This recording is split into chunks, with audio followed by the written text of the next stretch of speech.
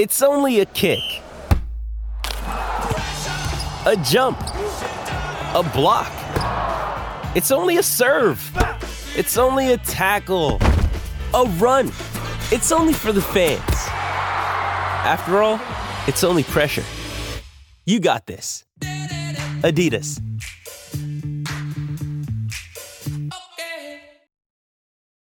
Does Monday at the office feel like a storm?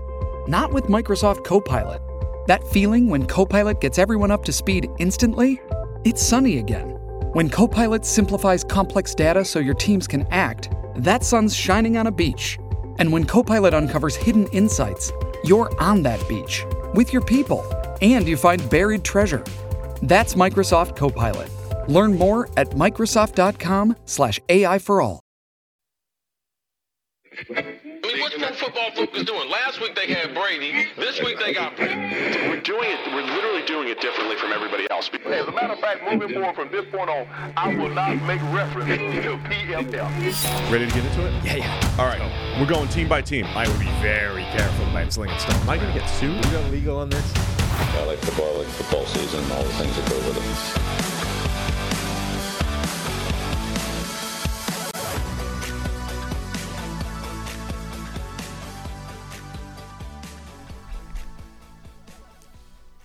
Welcome into the PFF NFL podcast. Steve Palazzolo, Sam Monson. We're live here on Monday morning, head-to-head with Good Morning Football. As always, 7 a.m. on a Monday. Time to review all of the Week 13 NFL action, Sam. Pretty happy we don't do it daily like they do. Yeah, you were just saying that. Yeah. Who wants to wake up this early every single day? No Not thanks. me. No thanks, especially after a long night of football. It was a long night. Long day. Chiefs, Packers, long day, long weekends. You get the college football committee. Do you have a stance on the college football committee? You've got 15 seconds. On the Florida State thing? Yeah. I mean, it's in the rules, like the bylaws or whatever. They will take into account players that won't be available. And if your quarterback isn't available, that seems fair enough. It's messed up. Should have been Florida State. No, they don't have a quarterback. Unlucky. It's inconsistent criteria. Not for the top four thing. It only gets inconsistent. They rank after every that. team. Yeah. They're supposed to rank every team. Don't and care. If they said, hey, Florida State doesn't have their quarterback, who would you want to play tomorrow? No. Then Georgia, Ohio State, all these other teams should have been ahead of Florida State. It's my final take. It's only inconsistent outside of the top four where nobody cares about it anyway, right? They ranked number 1, 2, 3, 4, and then they just scribbled some names down. The rest of them don't matter. The order after that was irrelevant. Yeah, they were probably tired. Long day for those guys, too. It's like 1, 2, 3, 4. Once we got that done, then like whoever's got the pen, just fill in the rest of the names. Like the rest, it doesn't matter. All right, let's get into the NFL action. We got a lot of stuff here. I was trying to debate: do we get the good stuff up first, or do we get the not so good stuff out of the way? I think we should start in the AFC East. Okay. So the not as good stuff.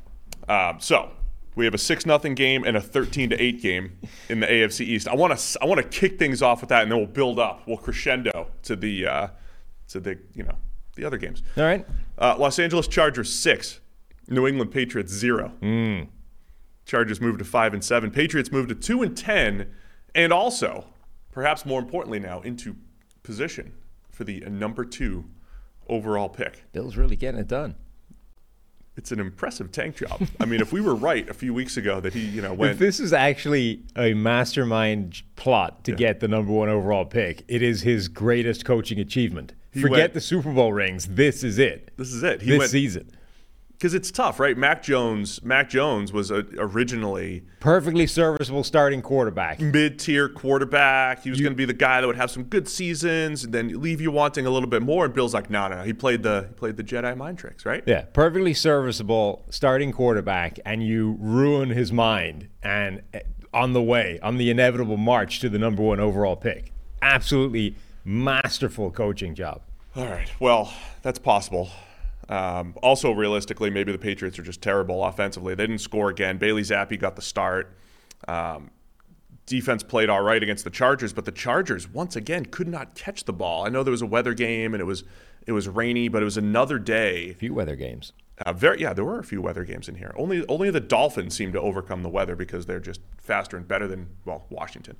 But Justin Herbert with another 5 or 6 drops, probably lost another 60 to 70 yards, if not more, on drops, including 2 I mean, one unbelievable throw to Quentin Johnston, another throw down the field that was dropped as well. I don't think it was as bad as it looked for Herbert, at least. Yeah, the Chargers offense didn't do a whole lot, but yeah, it was a 6-0 game, Sam. Yeah, 6-0, which covered the spread. Yes, there's a lot of funny things about this game. The Chargers favored by 5.5 as of the time that we recorded, right? 5.5. They covered by winning 6-0. Patriots also set an NFL record. It was the first time since old Tungsten Arm back in the 30s. The first team ever to allow 10 or fewer points in a game for 3 straight games and lose all 3 games. So that's fun. It's not even the most fun stat in that ballpark of mine for the Patriots. NFL teams this season are 52-3 when they've allowed 10 or fewer points. Oh, they're the 3. All 3 losses for the Patriots in the last 3 weeks. They have allowed 26 points over the last 3 weeks. Yeah, as a defense and lost. That might be best in the NFL. They might have the best points against over the last 3 weeks, and they're 0-3. One more stat of New England's incompetence. They now have the lowest points per game average since 2011. The Rams offense, coordinated by Josh McDaniels. Wow. McDaniels doesn't have a great resume outside of Tom Brady. It's not good. Neither does Bill Belichick, for that matter. In fact, outside of Tom Brady, there's not an awful lot going for the New England Patriots. Unless this is a Caleb Williams, Drake May ploy, and they're gonna build it back up. They're gonna build it right back up, and maybe they need McDaniels to do that as well, because the offense it's pretty bad. Ramondre Stevenson also gets hurt for New England. We don't need to spend too much time on this game, but I thought the Chargers defense also kind of played well. New England had a scoring opportunity. They were in field goal range, but they were down 6-0, so they had to go for it on 4th down in the 4th quarter. And the Chargers kind of flipped the script on a must-have game. They overload pressure. Guy named the player, number 3, gets the sack, comes unblocked. That's the type of stuff that usually happens to the Chargers on 4th and 5 with the game on the line. And even after all that, New England still had some opportunities to come back, and they didn't. No, they didn't. Khalil Mack with a big day. Tyquan Thornton dropping a deep bomb. Like Bailey Zappi finally finds a good deep pass, lands right in his hands, doesn't land in his hands. This is like the 3rd time this year we've said that. New England, you could probably count on one hand the number of good passes the Patriots have had this year. And every one of them seems to have been dropped. Yeah. I mean, literally at least 3, like maybe the 3 best passes that Mac Jones or Bailey Zappi has thrown this year has been dropped. But yeah, Tyquan Thornton, he did have a 40-yard or 39-yard run showing off his speed, but it was only kind of offsetting the the potential touchdown that he dropped, or at least deep bomb. This game, like early in the game, it felt like an exercise of just how many different ways do the Patriots have in their playbook of not passing the ball. It's like, we're going to line up in whatever formation, but it's a run. Like, don't you worry about that. We're not putting the ball in the air. It's just another way of handing the ball off. A lot of eye candy to get Zeke, his 3.1 yards per attempt. And it started off being Ramondre Stevenson, only he got injured with another hip drop tackle. Was it Thule got him with the hip drop? I think so, yeah. So his ankle got smushed and he's out. And then it's Bailey Zappi trying to come up with as many different ways as possible of handing it off to Zeke. And you're like, okay, I know it's the Chargers, but still, that's probably not going to have a ton of success. Yeah, I think they're going to end up banning that tackle. One more thing, because we have to talk about controversial calls. Cool. The very end of the game, Chargers get called for a defensive pass interference, and it looked weird. Like, it looked like a weird throw on the broadcast, like something had got tipped at the line. Brandon Staley challenges the play, and they go and replay it. They show the replays where the ball hit the defender's hand, like you saw his fingers move. And then they come up and like, nope, ruling on the field is upheld. And I don't know if you heard the commentary, but did you hear Gene Steratore? No. Comes in, right? And they're like, Gene, what'd you see here? Yeah. And Gene goes, yeah, it's a good call. They're gonna call it a tipped pass. The pass interference is gonna be negated. Good job by the refs getting that right. And they were like, no, Gene, they upheld the call on the field, Gene. They did not overturn it. They did not see the batted pass the way everyone else did. And they said, yep, it's pass interference. And then Gene came back and was like, oh, sorry, guys. I thought they thought they overturned it. So they screwed that up.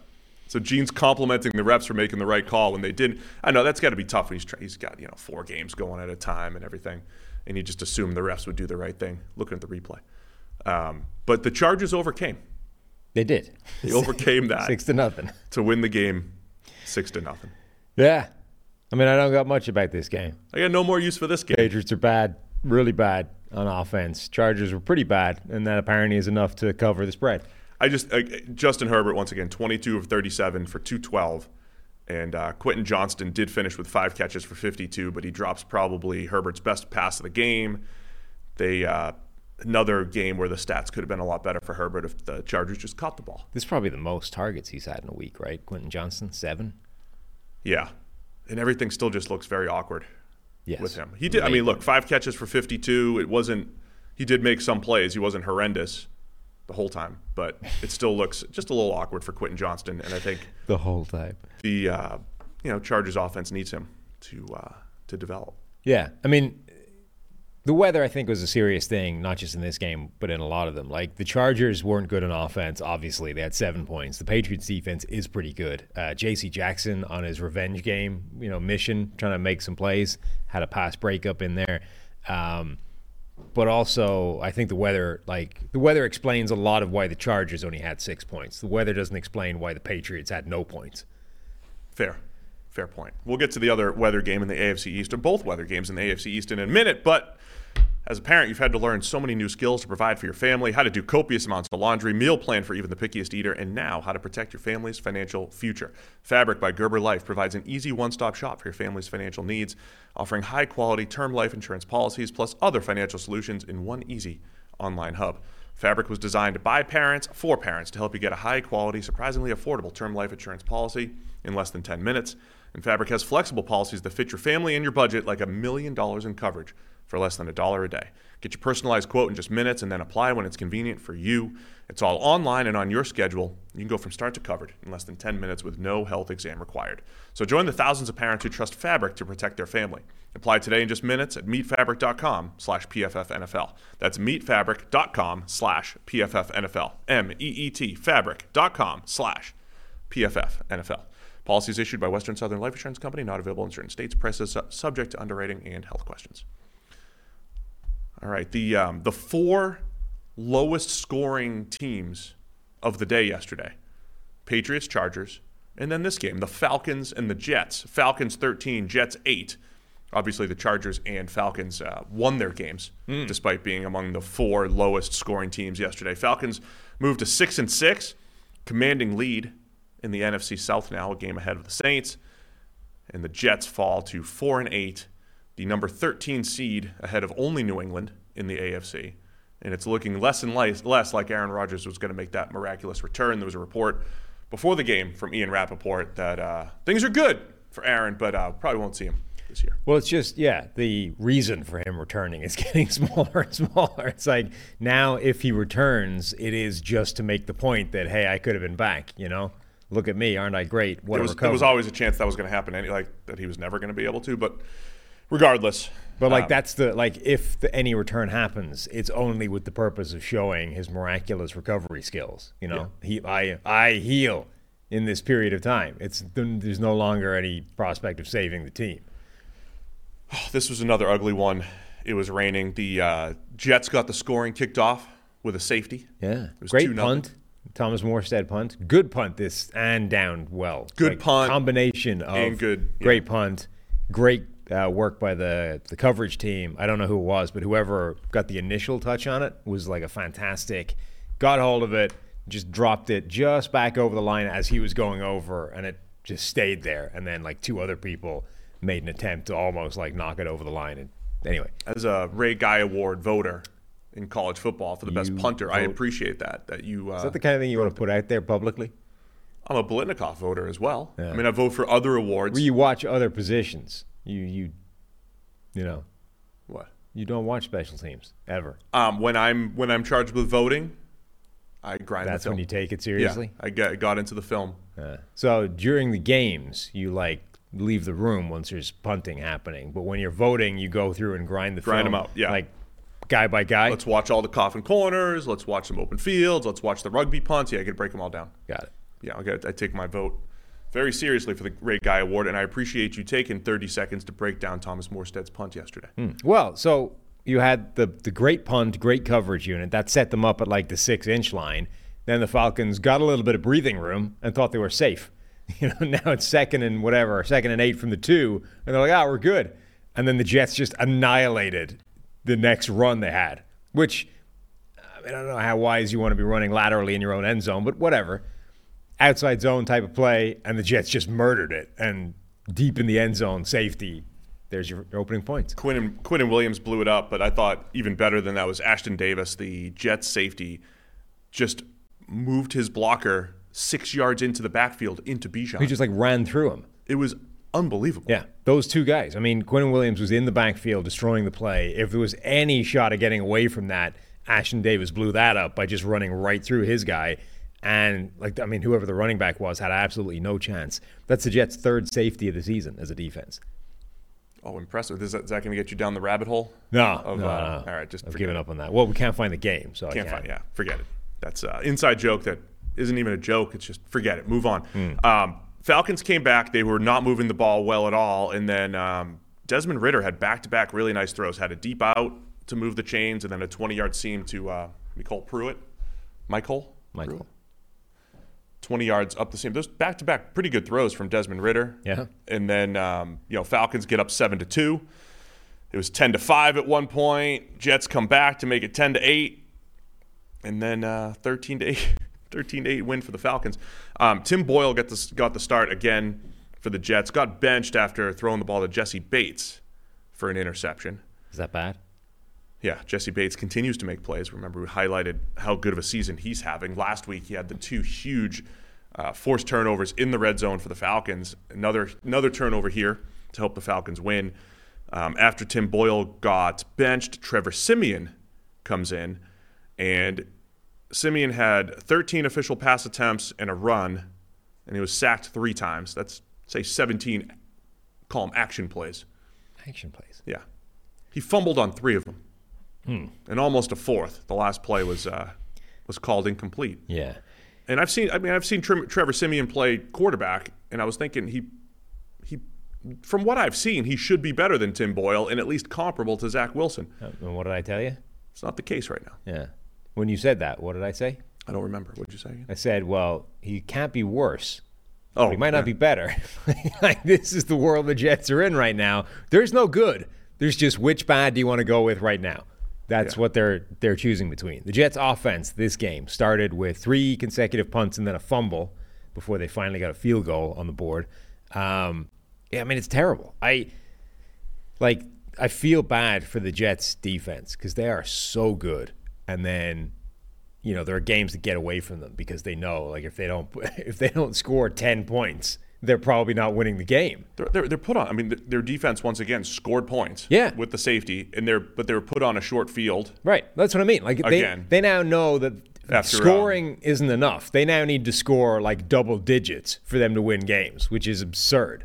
Yeah. Dalvin Cook fumbled early on, so because it's not just that their offense is not going to score. If they were going into a game going, it's going to be 0 points from the offense. So any points on the board are going to have to come from us. That would be one thing. But they're going into games saying the offense, there's a pretty healthy chance that the offense is going to put 6 up for the opposition.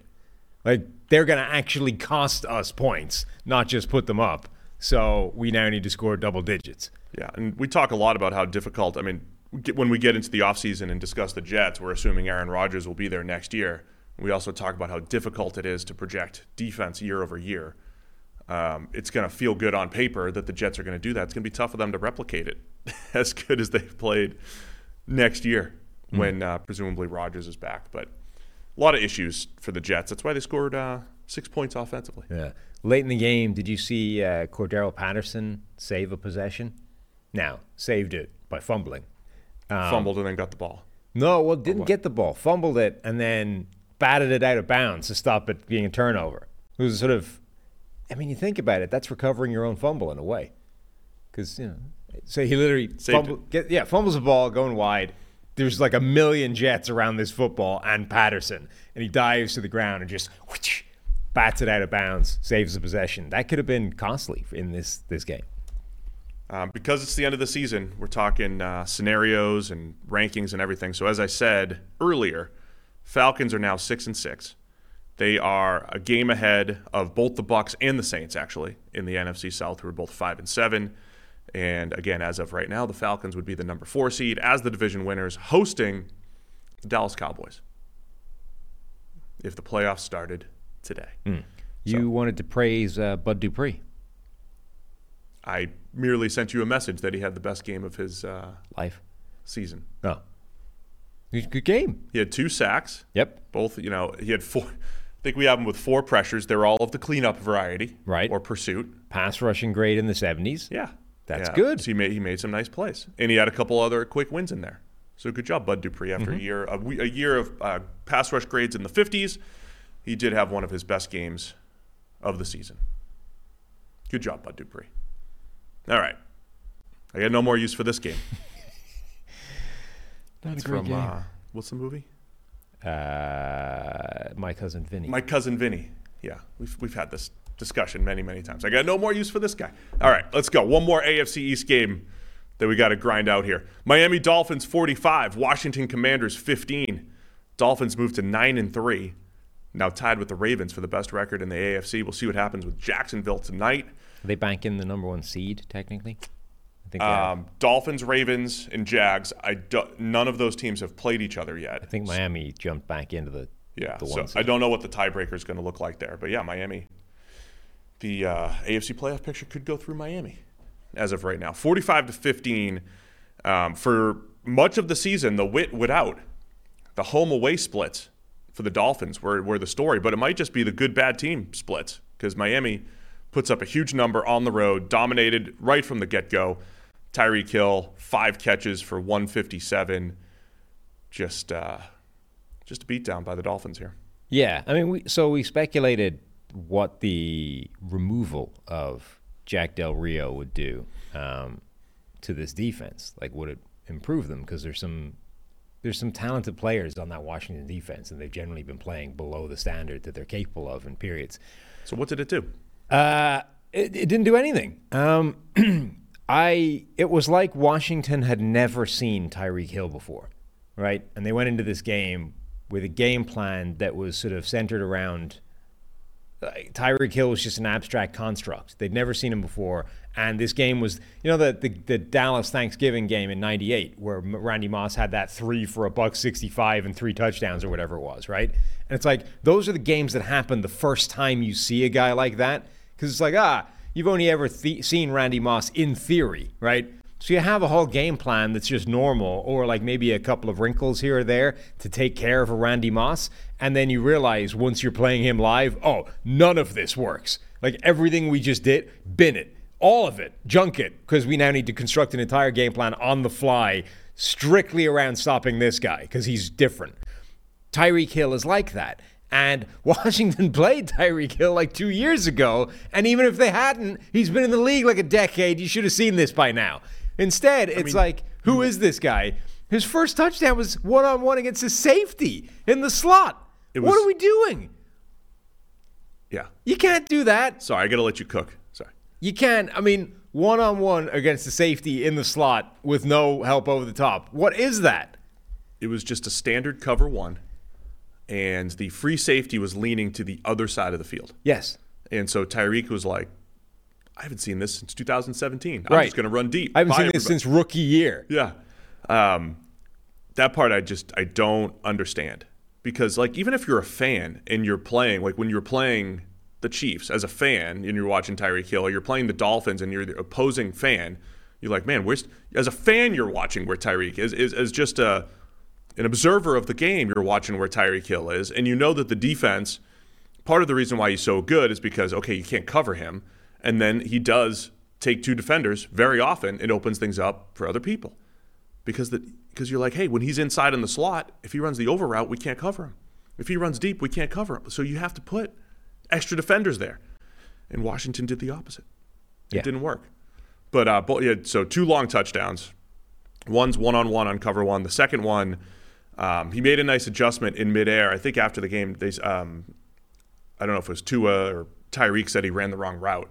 So this is how good he is. He ran by the defender, may have run the wrong route, mid-flight, turned it into the corner route that he was supposed to run, went and caught the ball and ran behind, got behind the defense for his second long touchdown. So he has a 78-yarder, and what was the other one? Did I lose it? 60. A 78 and a 60. The only thing screwing up his average is they kept throwing him screen passes into traffic, where he, screwed up his yards per reception. So 5 catches for $157 and 2 scores. Tua, really nice job throwing to space. I mean, that's when this Miami offense is cooking. It's like you get the deep ball here and there. Then there's other passes where Tua is just so anticipatory, throwing the ball into space. He had a few of those nice ones as well. And then, of course, Raheem Mostert gets his 16th touchdown of the year on the ground. Devin Achane gets into the end zone twice as well. Really nice little 4-yard run. Miami was unstoppable on the ground, through the air, and they dominated. Yeah. Just suicidal defense by Washington. Absolutely insane. Tua deserves credit as well. It's an interesting mix because, so in this weird year of there's no MVP, you can construct an argument for 10 players, right? Tyreek Hill on his way to 2,000 yards, the first receiver to ever get there. He's well on track at this point. He's on track for 2,100 at this stage. He's going to have an argument, and it's not a bad one. But also, anytime you've got a wide receiver having an incredible season, you have the inevitable problem of, the quarterback is throwing him the ball, and the quarterback generally is a more important player in an offense. So Tua has a case, right? And I think this happens almost all the time. When you have an amazing QB wide receiver connection, they're both bringing something to the table. It's virtually impossible for a wide receiver to make a quarterback. There's nothing this guy's bringing to the table, just putting the ball in the air and I'll go make it happen. For the second time this show, when Randy Moss and Dante Culpepper were so amazing, if you look at Moss's highlight reel, the number of plays where Culpepper drops it into a bucket 55 yards downfield is ridiculous. If Moss doesn't have Culpepper for that period of his career, his numbers probably aren't as good. Now we saw right at the start, Randall Cunningham, he was pretty QB-proof, but it's different if he doesn't have Culpepper. Tua is so good at doing that Chad Pennington thing of putting the ball in the air deep, immediately. He gets, his average time to throw is so incredibly low, in addition to his average depth of target being very high, because he just knows that the guy's going to be open and just puts it in the air and lets him run underneath it. Both of those deep passes yesterday, the ball was in the air before Tyreek Hill was past the guy, right? He knew that he would be past the guy, because he's got the look. He's it's one-on-one. It's like the Alex Smith year, right? When in 2013 or whatever it was, when Tyreek Hill 2017, when Tyreek Hill rocks up, and it was just instant. If he's one-on-one on the outside, I'm putting the ball in the air. It'll be a deep reception. That's all Tua's doing. I got one-on-one, drop back, put the ball in the air, and then Tyreek Hill can run under it and go get it. And as long as I haven't underthrown it, it's a big play. Yeah, a couple things there real quick. I mean, when you're talking about Tyreek Hill for MVP, I don't hate it at all.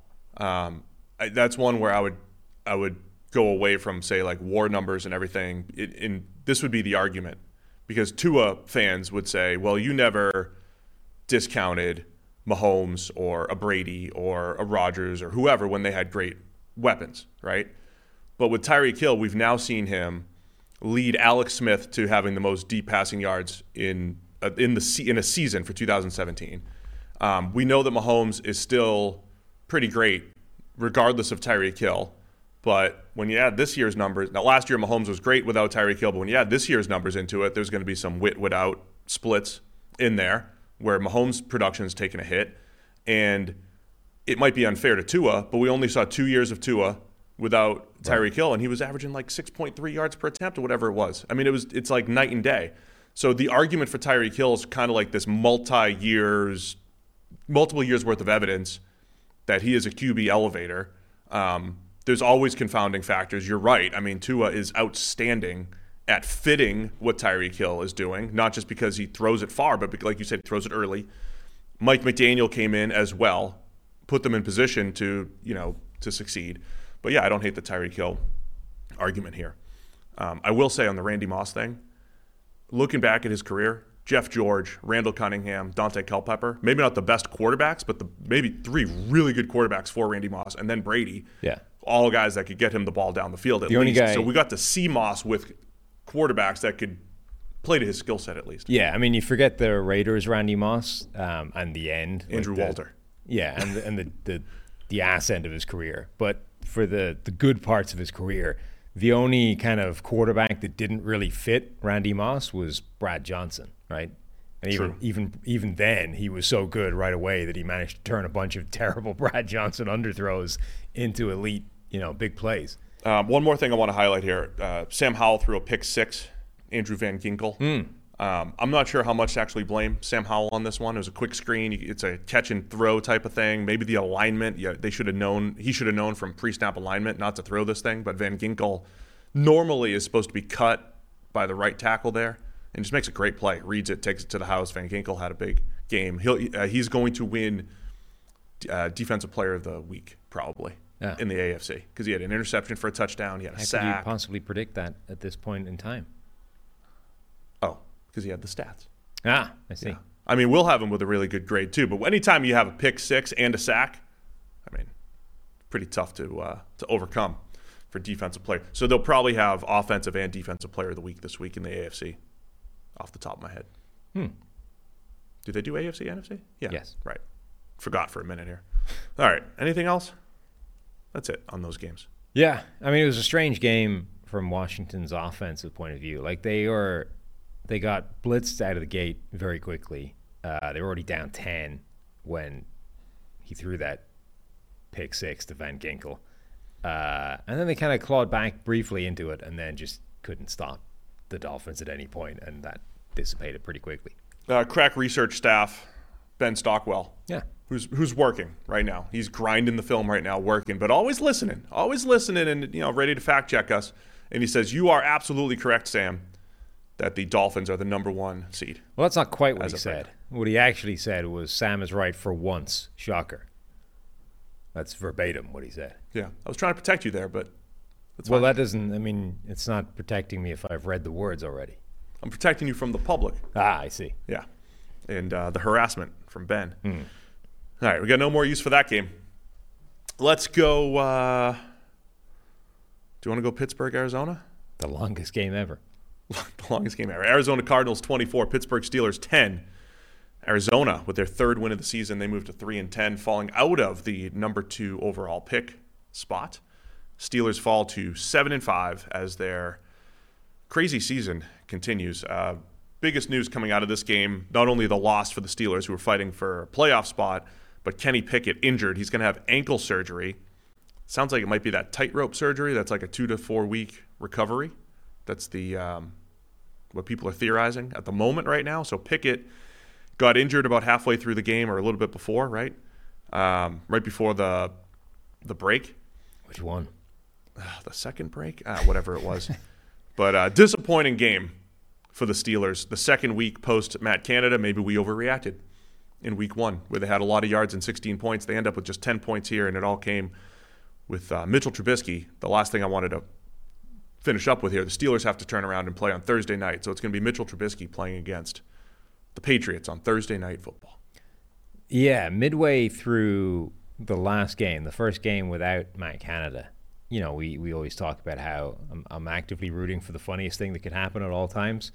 We're like, how funny would it be if they went from being outgained in every single game but winning them all to as soon as they get rid of Matt Canada, now they're going to put up 400 yards every week and lose, Yeah. And it looked like that was going to happen last week until they found some points and won the game, and then it was just the Matt Canada stinks and we're 400 yards every time he's not there story, right? This game, though, they outgained the Cardinals and lost. And lost conclusively. I mean, it wasn't even particularly close. The Cardinals were the better team throughout this game. So, I mean, that's in the running for, well, we've removed the reason we can't move the ball, but apparently that hasn't solved all the problems. We still can't actually score, which is maybe the next step in this whole process. But I don't know if it's pointed or not, but each of the last 2 games, the non-Canada games, the first play has been a pass over the middle in a way that simply wasn't in the playbook previously. Last time, I think it was a pass up the seam to Freiermuth. This game, it was an in-breaking route to George Pickens, which he didn't tend to run under Matt Canada. He's run like 4 in-breakers in 2 years with the Steelers. Yeah, it's almost like they're making a point every week that the very first play is going to be something you won't see under Matt Canada. But yeah, like, I mean, at some point they're going to need points on the board in addition to moving the ball. I will say, I mean, didn't matter in this game. Trubisky looked pretty good in relief because he was throwing the ball to the middle of the field pretty well too. Hit a big deep out on 3rd and 14. Trubisky, look, he wasn't great last year when he started in Kenny Pickett's rookie season, but he played all right. He actually had some big plays in certain games, 3rd and longs. I mean, he for the moment, it's you're going to end up with a different style, but functionally, Trubisky and Pickett are the same quarterback in terms of the level, right? So any bump that you're anticipating for Kenny Pickett now that he's freed of Matt Canada's oppressive yoke should apply to Trubisky as well. Like, Trubisky should be better now in this offense than he would have been in Matt Canada's offense. That's just a logical next step. Arizona on the other side, though, again, they deserve a ton of credit. As soon as they play a game like last week where they got dominated by the Rams, it keeps feeling like, all right, of course, this is what we thought the Cardinals were. Of course they're going to get, beat down in a bunch of games. But they always battle back, man. They battle back the next week, and they played much better. Stopped the run a lot better against Pittsburgh yesterday. Again, after Pittsburgh's run game had shown signs of life against the Bengals with Najee Harris last week. And then James Conner with a huge game on the ground in his return to Pittsburgh. What a weird season they're having. Like, they generally are getting beaten fairly handedly by everybody, but their 2 wins have come against Pittsburgh and Dallas.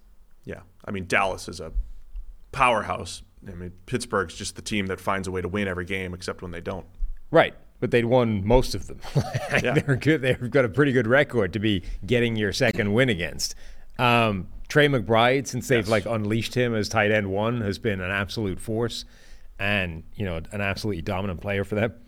He looked like he'd scored a touchdown, and then they took it off the board. Now, logically, I think, given other plays that have happened this season, it made sense to take it off the board, but this was another one. I don't know if it was Gene or somebody else, but like the rules analyst was like, I think this one's going to stand.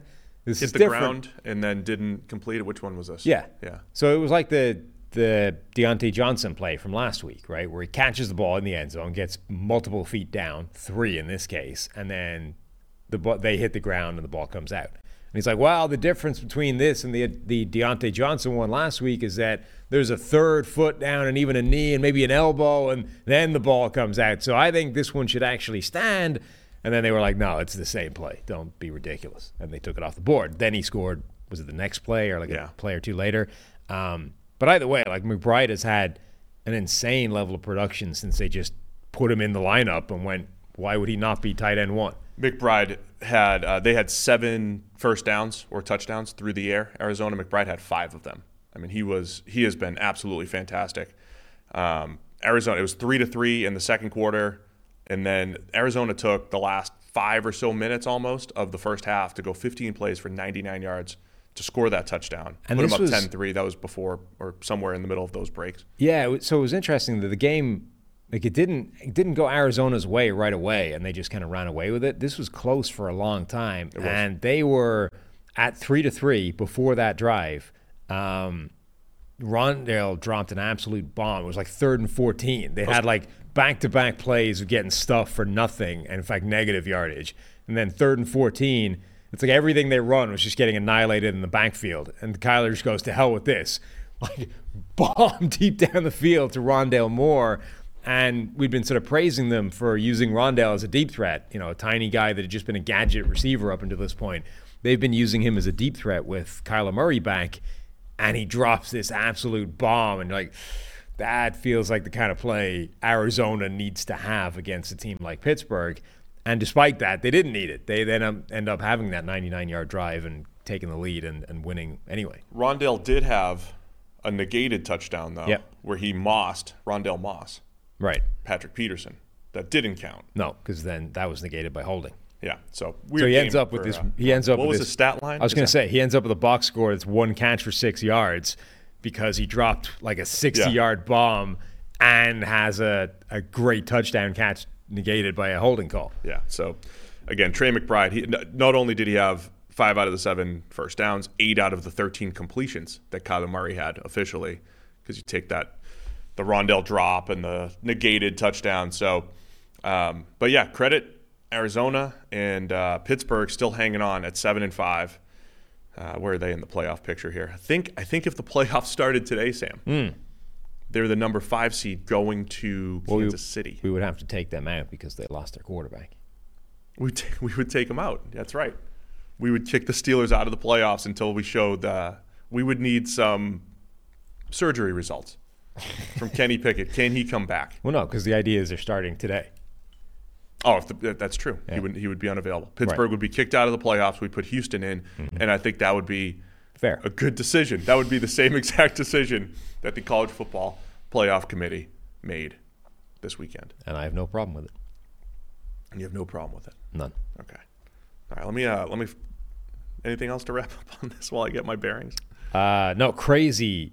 I mean, we were joking about this being the longest game ever. Like, they had multiple weather delays. The second one, at one point, they showed just a video, a live shot of like cascading rain coming down, like some of the worst rain you've ever seen, just dropping out of the sky. In addition to the lightning and yada yada, and I just felt like it was going to go on for hours.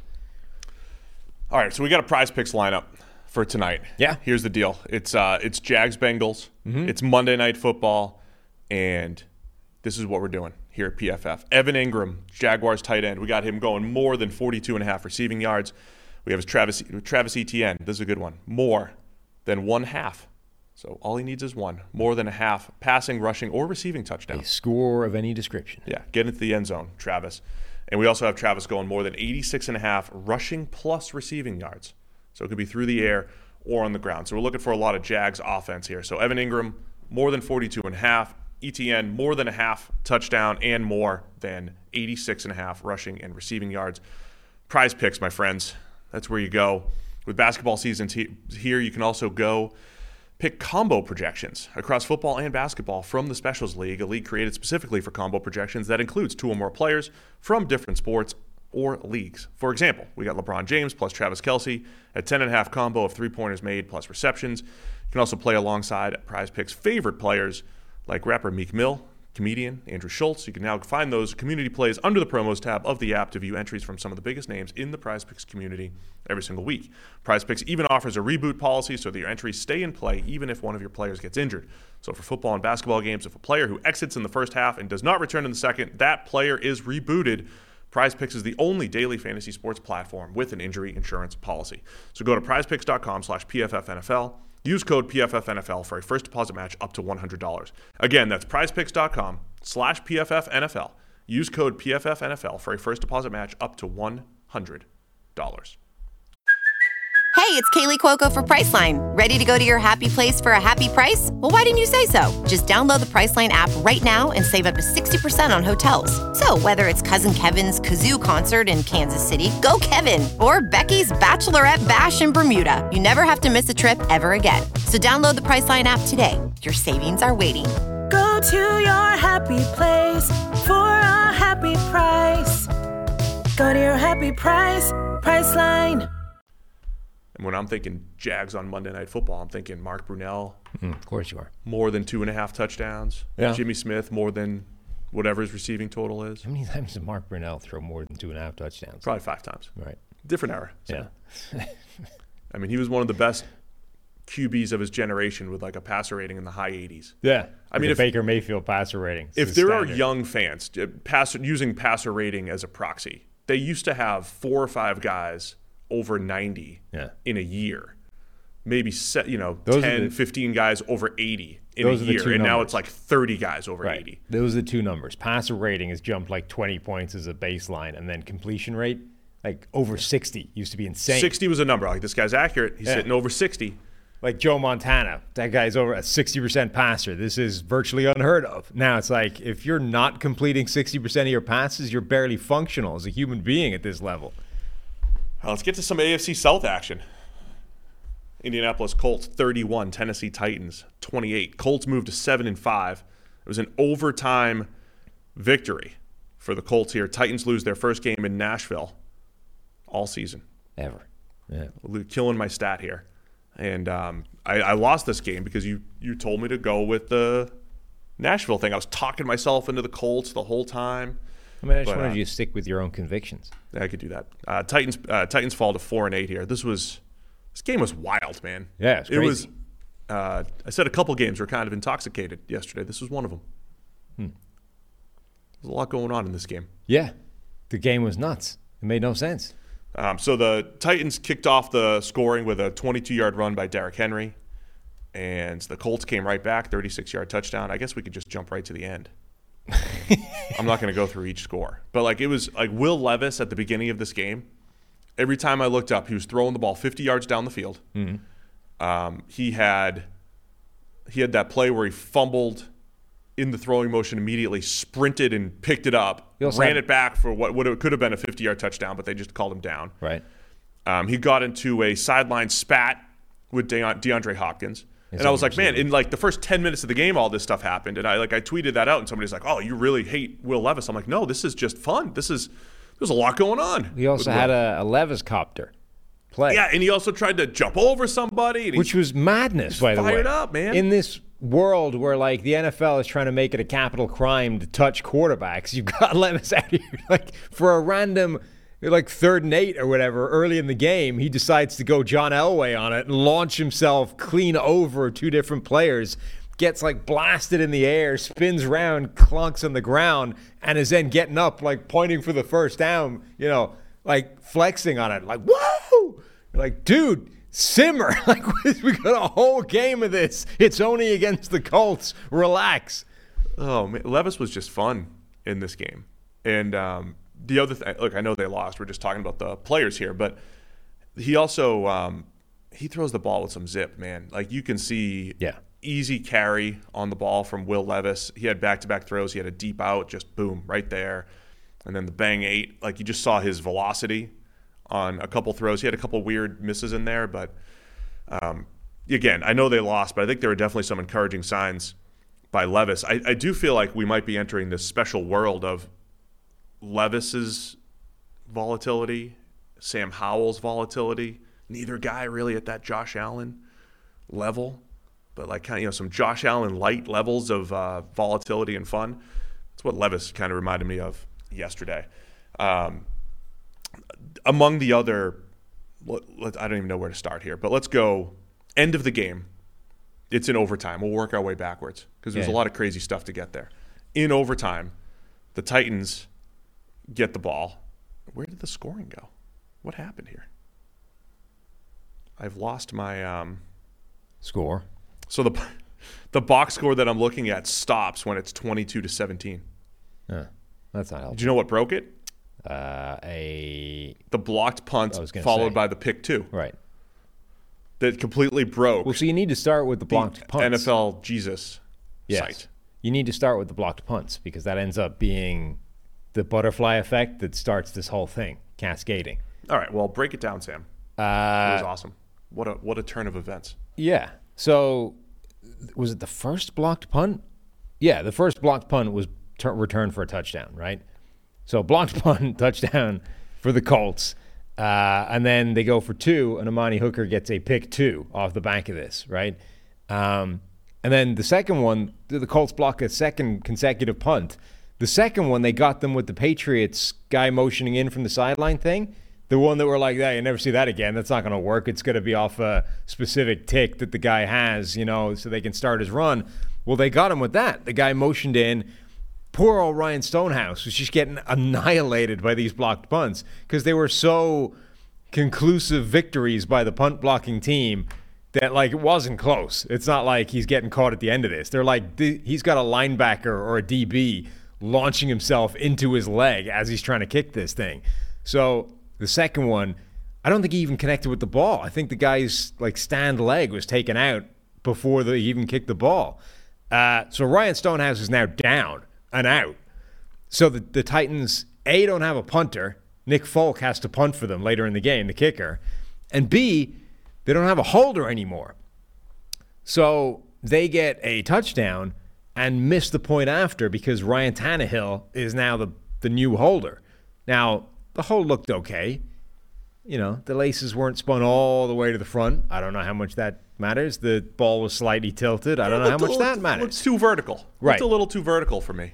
Either way, but I don't know. They missed the kick, coincidentally, in the first hold where Ryan Stonehouse was not holding the ball.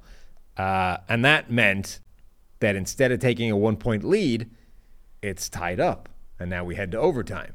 And then you get all the craziness in overtime. Yeah, so I was trying to get to just seeing the first drive that Tennessee had. They got the ball. They go 48 yards in 10 plays. Took up more than half of the overtime period to kick the 46-yard field goal. So they did manage to actually kick a successful field goal with Ryan Tannehill on the hold.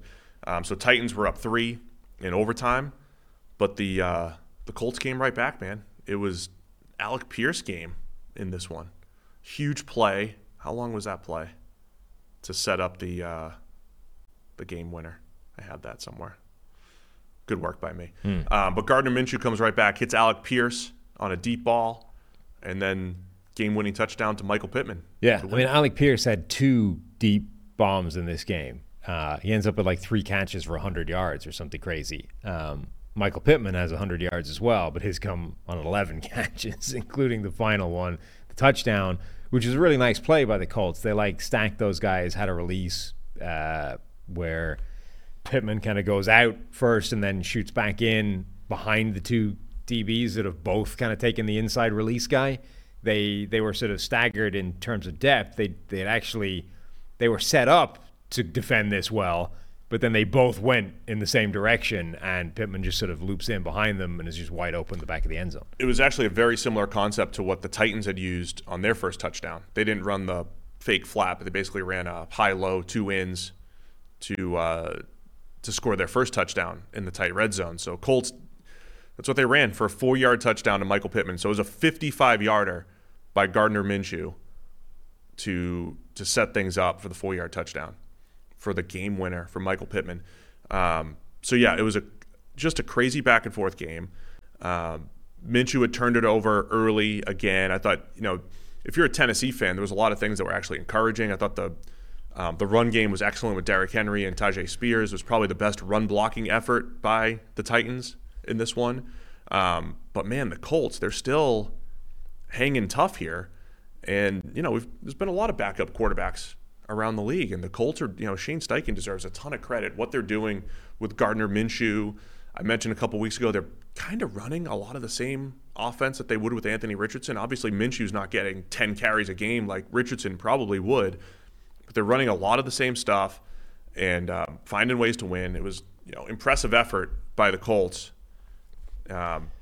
Needed the blocked punt and everything. Yeah, but, you look at the box score, and it's a game that the Titans should have won.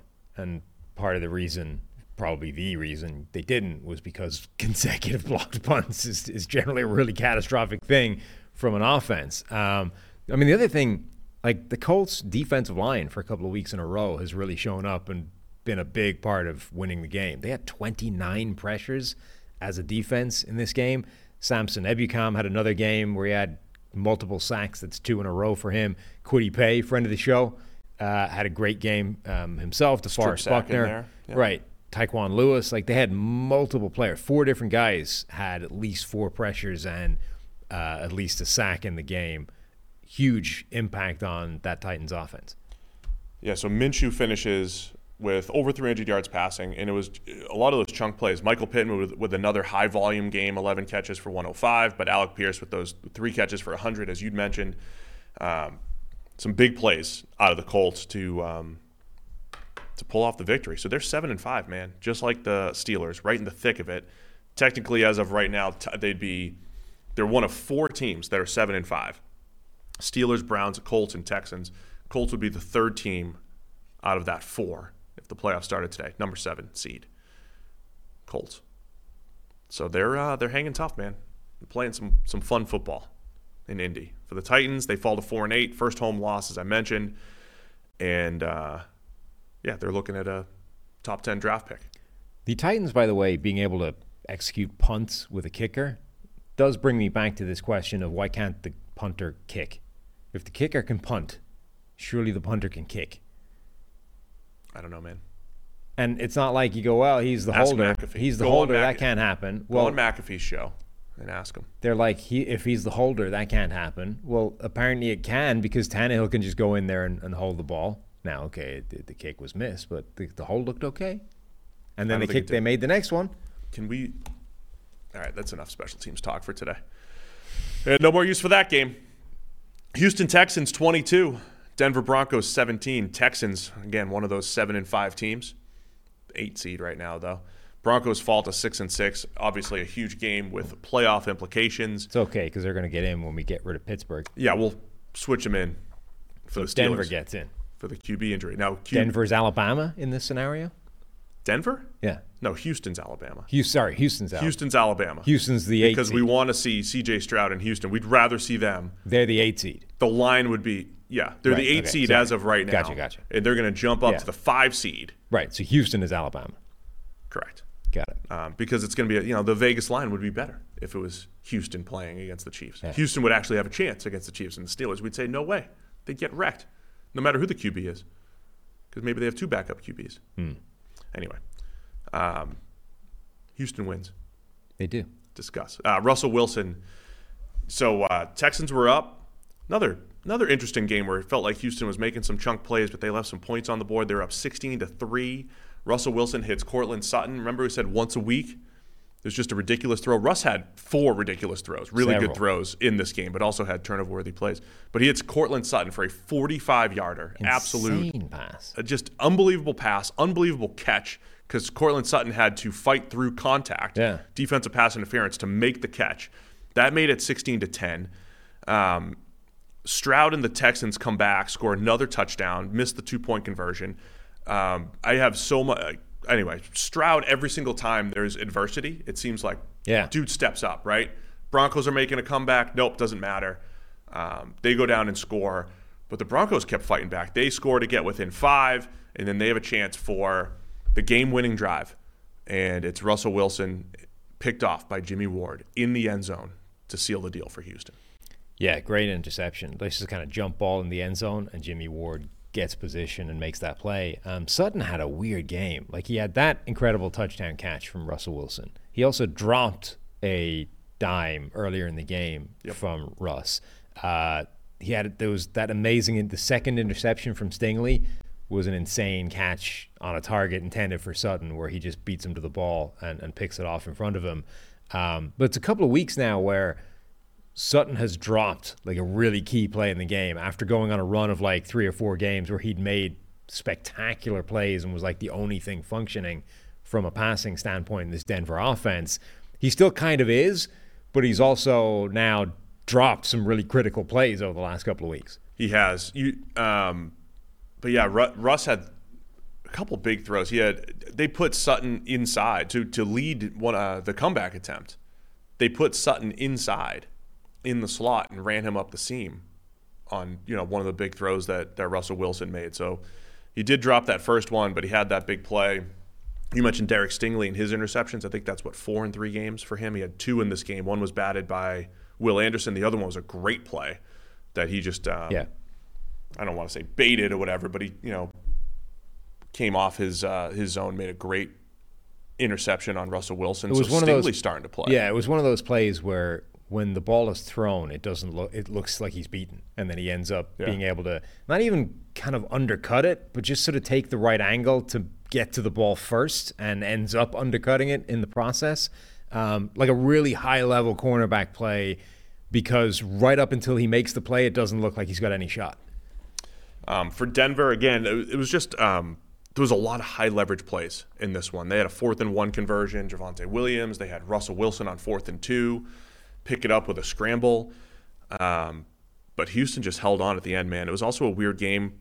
So Tank Dell gets hurt. Let's touch on that quickly, and then we'll talk about Stroud's game. But Tank Dell gets hurt on a running play, had to be carted off the field. For a touchdown, right? Like it was on the score. And every time they showed the replay, I was trying to work out what the hell Tank Dell is doing there in the first place, because it's like a run right up the gut on the goal line. You're like, why is a 165-pound receiver in the pile to get run over in the first place. And I pulled up like the All-22, and it still took me 2 or 3 attempts to work out why he's there. He's not aligned anywhere near like the teeth of the formation. He's over on the right-hand side somewhere. And then like sort of comes in to block a safety or whatever. The safety's already getting blocked by the wide receiver that's aligned inside of him. So he just kind of keeps going, looking for work. It's actually a really great hustle play by him to kind of keep scraping inside, find a guy that needs blocking, actually do the job and taking him out, and then just gets driven over by the pile coming in behind him. Like, just such an unfortunate play for Tank Dell, who now, broken fibula or whatever, is going to miss probably the rest of the season. Just sucks for him to end the season that way. He was, had this incredible connection with C.J. Stroud, but also like plays like this where 90% of wide receivers in the league are not there because they're not that bothered by the play. Like they're not, even if they were interested in making the initial block, the second there was a guy already taking that guy, they're like, all right, I'm done.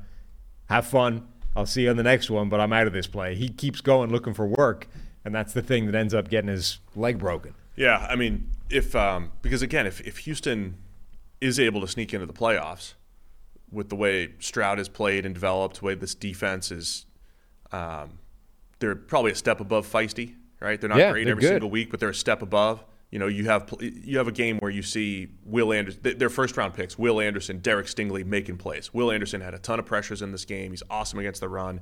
Stingley continues to develop. I mean, they're the team that's going to start peaking at the right time. They've been peaking, but you lose Tank Dell. That is a big loss for this team. So I mentioned C.J. Stroud. He finishes 16 of 27 for 274. So just 16 completions. There was a few games around the league like this. Just 16 completions for 274. Which is 10.2 per attempt.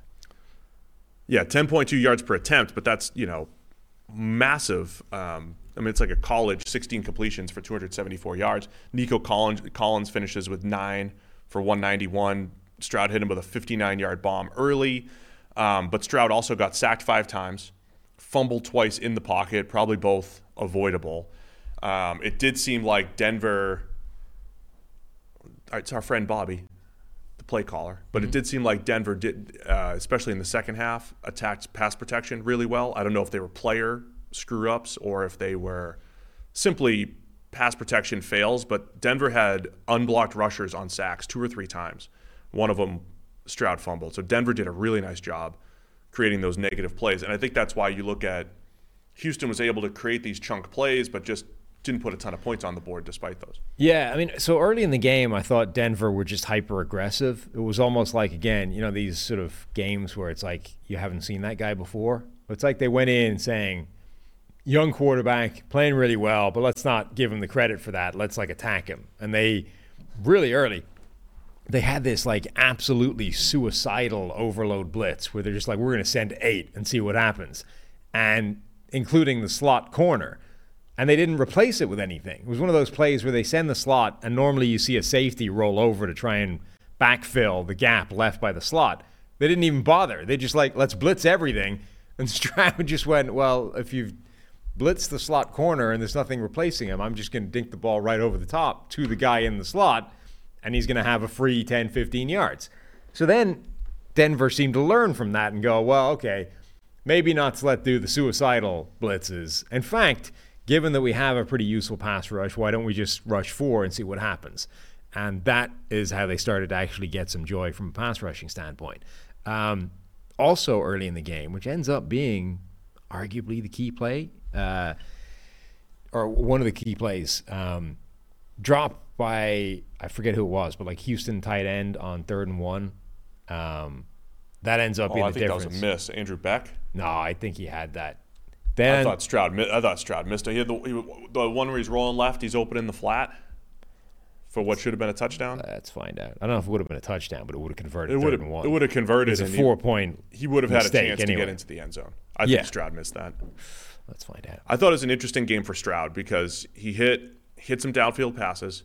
He had another red zone throw that was unbelievable, rolling right and puts it right on Nico Collins' hands, who dropped it. Second time in 4 weeks that we've seen that from Stroud. but he also missed way more throws than he usually. He has the 2 fumbles in the pocket. Stroud also missed. He had John Mechie wide open for what should have been a deep touchdown. He missed that. Stroud just missed more throws than he had been the rest of the year. So, upon further tape review, we're both right. It's an overthrow that could have been caught. It's an overthrow where he needs to like reach back and bat it in the air one-handed, right? Now, once he does that, but once he does that, it then lands in both of his hands and he conspires to drop it out of bounds. So it is both a bad throw by Stroud and a drop by Beck. I'd call that just an overthrow. Eventually. No, you need to see where it lands in his hands. He needs to catch that. But only because he reached back and tipped it. Yeah, but at this point, it's a drop. Like, at the point where this happens, he needs to catch the ball and it needs to be a first down. Anyway, that not happening should have been a first down and arguably a touchdown, ends up not being. So there was, I thought, Houston missed some opportunities there. I mentioned the deep pass to Mechie. I think that would have been, I don't know how many yards, 40, 50, 60. That would have been a long touchdown. 40, 50, 60. Yeah, it was up there. I don't remember where side of the field it was. I just wrote down the note, had a wide open Mechie for a touchdown. I remember the play. I don't remember what part of the field it was. If the Texans make the playoffs, they will be the first team and they will be the first rookie head coach and quarterback to make the playoffs since. Rookie head coach and quarterback. I don't know. Andrew Luck and Chuck Pagano. Oh, 2012. In 2012. Kind of feels like that. Yeah. It was like a, bit of a, the Colts were just a volatile, crazy team and made some comebacks, and Luck, put a lot on his shoulders, and it kind of feels like that. And then in this week's installment of idiotic officiating calls, you had Desmond King robbed of was it a fumble six, pick six, strip six? They ripped it out of a guy's hand. They call Perine. He ripped it out of Perine's hands. Yes. And they blew the whistle for stopping forward progress. In this world where, like last night in Sunday Night Football, Chris is out here calling out how far the rolling maul has moved the play, right?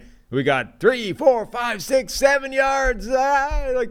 Meanwhile, the instant Perine is hit by Desmond King, they blow a whistle for halting forward progress and take a touchdown off the board. Yeah, I've said this before. I'll repeat it again. I think the problem people have with officiating, same problem I have with the college football playoff committee. Idiocy? No, consistency. Oh. It's about consistency. Like if you use certain criteria for one thing, use it for the other thing. Just so that when you see two things that look similar, that you have a similar result. This play, again, Desmond King, Perine catches it.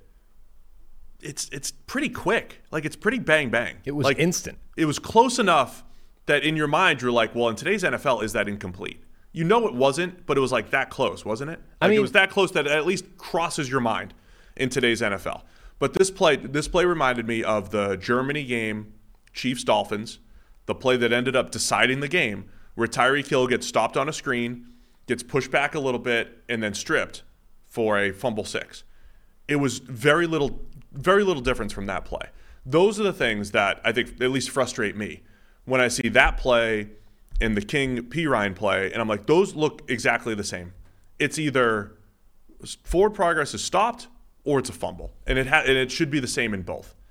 And I think those are the frustrating things. And I know people get frustrated with PFF in our grading, and we have more time than the officials to kind of get things right. But we do that a lot. We're like, here's this play. How did we grade it previously? Right? Here's this 15-yard deep out between in cover against cover two, whatever it is. And you can go back and search all the 15-yard deep outs against cover two and see if there's consistency there. I know the refs don't necessarily have that time like we do, but that's like we focus on, if you see it one way, try to have the same result when something similar happens. And this was just completely different from what we've seen in the NFL. It should have been a touchdown. Yeah, so it was so early, the whistle that was blown, that it wasn't even conclusive that the play was over. I mean, forget the fumble part of it. It wasn't even conclusive that Perine was tackled at that point. Like, in fact, he was on his way to shucking off the hit by Desmond King and kind of does so. Like, he actually gets rid of him. It's just that in the process of getting rid of him, he loses the ball and King is able to scoop the ball and go. But, like, you can't be in this world where the NFL is effectively extending the lifespan of plays at the moment because we're in a world where you can now push a guy from behind and keep the thing alive. So you cannot, like, an early whistle for forward progress being halted is completely inexcusable in today's world of football because so many of these plays now exist beyond that point. To accidentally halt a play when it's not even clear that the one-on-one tackle is being made, let alone that there's a fumble at the end of it, is a genuinely egregious call. And in this world of guys are getting fined 5 figures for making mistakes on the football field, this is the kind of call where whoever blew that whistle should be fined. Like, officials should be held accountable for this kind of mistake because that is a potentially game-changing error by an official, and there's no excuse for it. I think the only accountability they have is they don't get the big games. They don't get right. playoff paychecks or whatever cares? It might be. Like, that's a pathetic consequence relative to the mistakes other people get. Yeah, so this was... Poor old Dom's going to get himself suspended. I can't wait till we break down Dom. You have any more use for this game? It's a great game. This was a fun game. Texans got up 17-3. Broncos, they find out, what do they have, a 5-game winning streak? 5-game winning streak halted. And they fought back, though. It was close. Again, Russ made some big-time throws, had a couple turnover-worthy plays in there, including the game clincher. Nice job by Jimmy Ward. And that, to me, sums up I'm impressed with Houston's defense. I also remember a couple weeks ago they went all-out blitz. Was against the Saints, or a couple times, all-out blitz to win the game. Yep. In crunch time. They didn't do that in this game. They trusted their front four. They can win in different ways, kind of forced Russ into that forced pass late and picked it off. They've got some playmakers on that side of the ball. So, yeah, man, credit Houston. I love what they've done there. Both sides of the ball, DeMeco Ryans and Nick Caserio, right, for all the criticism that we gave him for 3 years, just kind of treading water because they have the foundation now, right? Because they have the quarterback, they're far more competitive than they have been the last couple of years. Yep. Just a real shame they lost Tank Dell. Yeah, we're all sad about Tank. Is that it for 1 o'clock? No, I got one more. Detroit Lions 33, New Orleans Saints 28. Lions move to 9-3. Saints fall to 5-7. Lions got up really fast, 21-0. Yeah. In the first quarter. Ridiculous game. Yes, and then Saints clawed back. It was a lot. There was a lot going on here. Saints fans were booing Derek Carr. Taysom Hill had a big gain. You know, they did the usual: bring in Taysom Hill, put Derek Carr back in. They were booing Derek Carr when he came back in. Derek Carr actually ended up playing pretty well, but ends up getting concussed and knocked out of the game. Jameis Winston came in, and this was like the third fourth quarter comeback attempt we've seen from Jameis Winston this year. None of them have worked. No. But yeah, it was credit the Saints for coming back, but yeah, they fell behind just too much early on. It made no sense, this game. Like, you watch the first quarter of this game, and it's like, this is going to be an absolute blowout. The Lions' first drive, like, dominant rushing performance, just powered down, touchdown. Then Derek Carr has an interception where it's like off the hands of his tight end, Juwan Johnson, like bounces off his hands. Brian Branch picks it off one-handed. One-handed Brian Branch.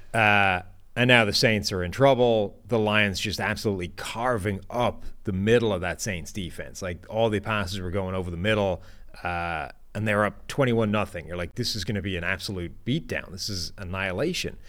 And then the Lions stopped scoring, and the Saints started clawing their way back and made it really close. And like, the Lions were worried for a while. Yeah, I mean, it kind of makes sense. The Saints defense shouldn't be that bad. I mean, I think it was the touchdown to get up 21-0. Amon-Ra St. Brown over the middle, lined up. He's got Zach Bond on him, who's a linebacker, and former pass rusher from Wisconsin. That is a massive mismatch, 25-yard touchdown where St. Brown just runs away from him. So yeah, the Lions were really good early. There was also a play early on, man. The Lions are just fascinating. It was 3rd and 7 on their very first drive, or I think just the third play of the game. And they just handed off to David Montgomery on 3rd and 7, just run inside zone, and picked it up. I mean, that was like when they ran on 4th and 5, 4th and 6 a few weeks ago against the Chargers. You don't see that. It wasn't a draw.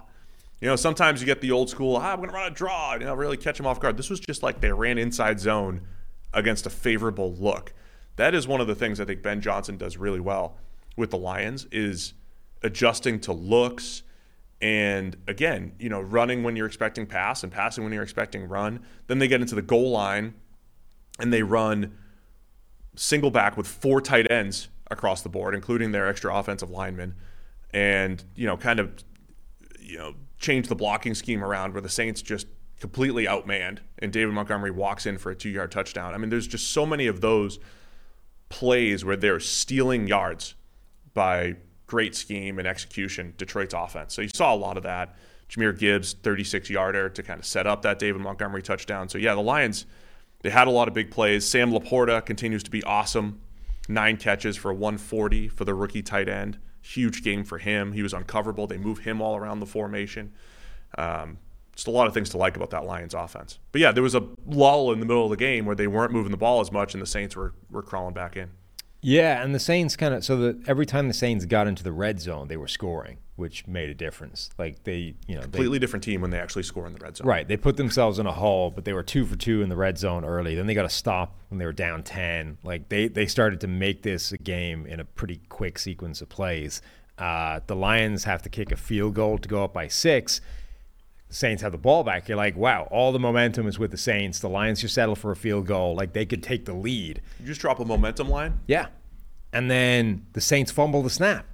They lost the momentum. Yeah, lost the momentum. What's the point of having the momentum if you're going to lose it? Snap the ball into their own guard, into their own pulling guard. Lions ball. And honestly, that's the game right there. Like that play stalls any chance the Saints had of coming back in this thing, gives the Lions the ball. They get that double reverse thing to Jameson Williams, touchdown. He looked so fast on that play. Well, imagine 19-yard run for Jameson Williams. It was Raymond that had the ball first, right? They like faked the reverse one side with Khalif Raymond, speedster A, and then flipped it back to Jameson Williams, speedster B. Imagine being a linebacker for the Saints dealing with that. Like, oh crap, fast guy going that way. Yes. Oh no, even faster guy going the other way. Like, forget it. Dude, I love it so much. I love so much of the Lions team building effort. We talked about the offseason, man. It's like we didn't know Sam Laporta would be this good. Right. But he's become a mismatch tight end. I mean, he's on pace to have like the best rookie tight end season ever. Mismatch tight end Sam Laporta. And we did mention this at draft time. We just didn't know the extreme.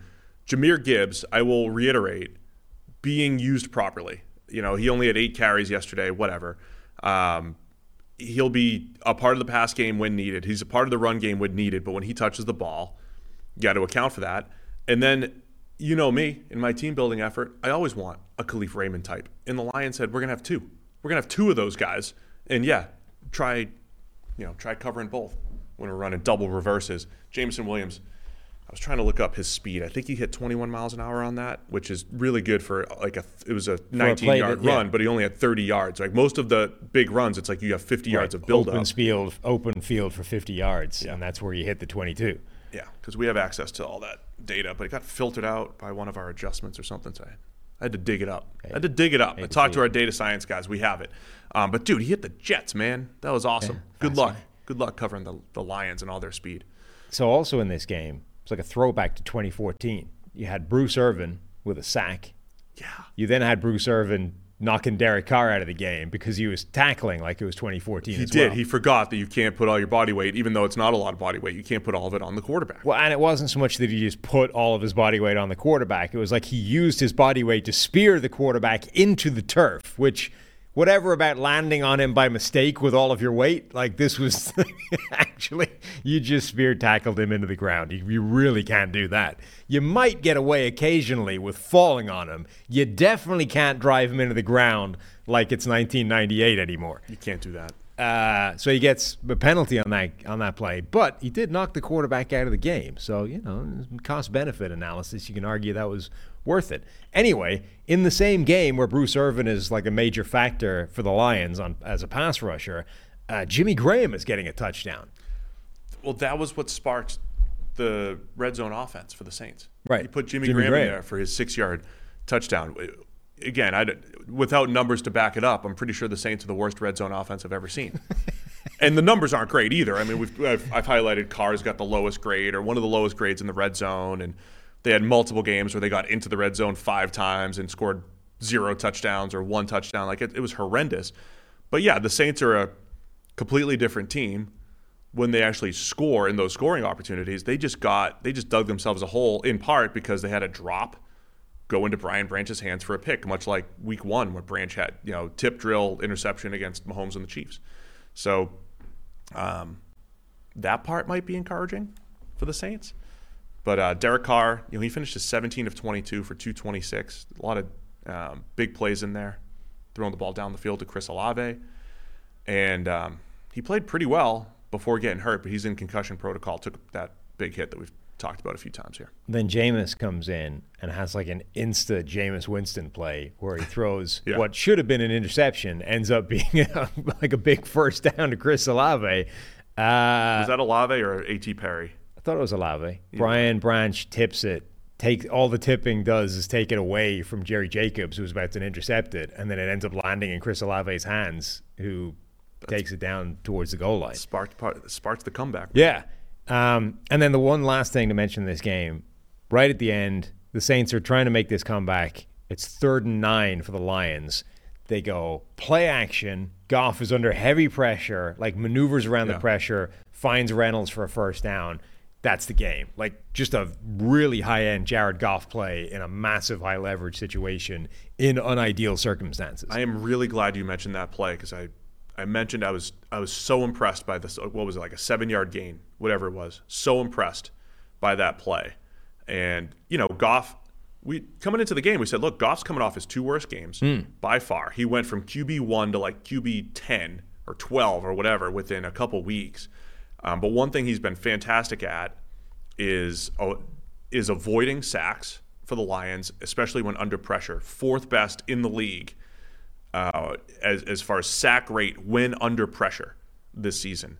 And I thought his pocket movement on that play for just a 7 or 8 yard gain, whatever it was just outstanding. And that was what won it for the Lions. So credit Jared Goff, and I'm glad you mentioned that play. It was really good. Do I have any other notes? Any other notes in here? Yeah, got anything on Taysom Hill? They used him a lot. 13 carries for 59 yards. What was the touchdown? What was the data point where he passed Archie Manning? Oh, he passed Archie Manning for the most rushing yards for a QB. Ah, that's because he's not QB. That's just silly. He's not a quarterback. Little known fact: Taysom Hill was in Archie Manning's recruiting class. Yeah. So it took him a lot longer to get there. All right, I think that's it for the 1 o'clocks. That sound right? Sure. All right, let's tell you about our friends over at AG1 before we get to the 4s. Get all those nutrients, kick my day off with AG1. Where are they? Where'd they go? Love it. It's right up there on the screen. Look how good that looks. The daily foundational nutrition supplement that supports whole body health. We drink it every day here on the PFF NFL podcast. Yeah, it's great. Just chug it right down with my coffee to kick off the day. Get all your nutrients, get all that health. I don't drink enough vegetables, so I need AG1 to supplement my diet. All great athletes, they got one thing in common. They take care of their bodies. Huge part of that starts with optimizing whole body health. A lot of them also drink AG1, and that's why I'm a huge fan. With every daily serving, we're setting ourselves up for success with 75 high-quality ingredients that give us the key daily nutrients to support energy, focus, strength, and clarity. It's this micro habit that delivers macro benefits and helps just about everybody take great care of their health every single day. Also love that it costs less than $3 a day. Pretty good, if you ask me. It's a really effective daily habit with high-quality sourced ingredients. A win-win for everybody here on the PFF NFL podcast.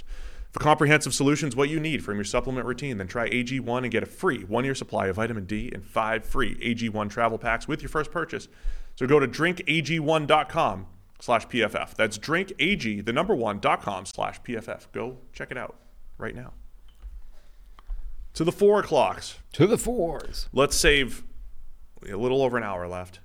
Save a lot of time for the Niners and Sunday Night Football, I would say. Sure. So I mean, it's not like a Bills-Eagles game. Yeah, there wasn't as much to unpack. We had a lot there, to say. Like, we might be done early. We could finish by 9. Wow. Let's finish a half hour earlier. It's a lighter week. What a day this would be. We could. Let's see how we do. Tampa Bay Bucks 21, Carolina Panthers 18. Bucks move to 5-7 in second place in the NFC South, with a battle for first place coming up this week against the Falcons. Wow. Panthers fall to 1-11, a commanding one-game lead for the number 1 overall pick for the Chicago Bears. Did this loss take Carolina? Did this mathematically eliminate them from the playoffs? Because yes, they weren't heading into this game. First team eliminated from the playoffs. Because wildly, despite being on track for the number 1 overall pick that isn't theirs, they weren't eliminated heading into this game. Not in the NFC South. Yeah. And with the interim coach. Their pathway into the playoffs, by the way, was winning the division, not making a wild card spot. Yeah. It's a bad season for the Panthers. They were unable to leverage the interim head coach bump. I mean, it made it close. Almost made a little bit of a comeback. Mike Evans, unbelievable game for him. 7 catches for 162. As Carolina, as they tend to do, Carolina tends to put one drive together where they look like a good offense. So they put that drive together to make it 10-7. They took the lead. Yeah. 10-7, right? And it's like, oh, man, Tampa, wake up. The Panthers are about to beat you. And then first play from scrimmage after the kickoff, Baker Mayfield hits Mike Evans, who takes it 74 yards for the touchdown, 75 yards for the touchdown. It was 74 initially. They overturned it to the 75-yarder. Okay. This was another game where there was a lot of rain in it. A lot of rain. It was torrential for a little bit. That's what happens in Florida. Yeah. And I don't know what about him made me think this, but I was like, you know what? Baker just doesn't feel like a quarterback that would do well in the rain. It feels like rain would make Baker especially bad for some reason. What makes you think of that is the entire 2021 season where they played like 12 straight weather games in Cleveland. He did have a bunch of terrible rain And games. you're like, I can't evaluate Baker Mayfield. There were raindrops in this game. That's what it was. Anyway, Baker was playing like absolute crap in the rain, and then the rain eased off later in the game, and we got better Baker Mayfield. Like, what are his first and second half splits? They must be wild. But anyway. # weather matters. Tiny human Bryce Young was performing better in the wet conditions than Baker Mayfield was, who's just a normal-sized human. They also, by the way, threw up. He didn't throw up. But he didn't throw up? He threw up an interception that I think completely slipped out of his hand. Yeah.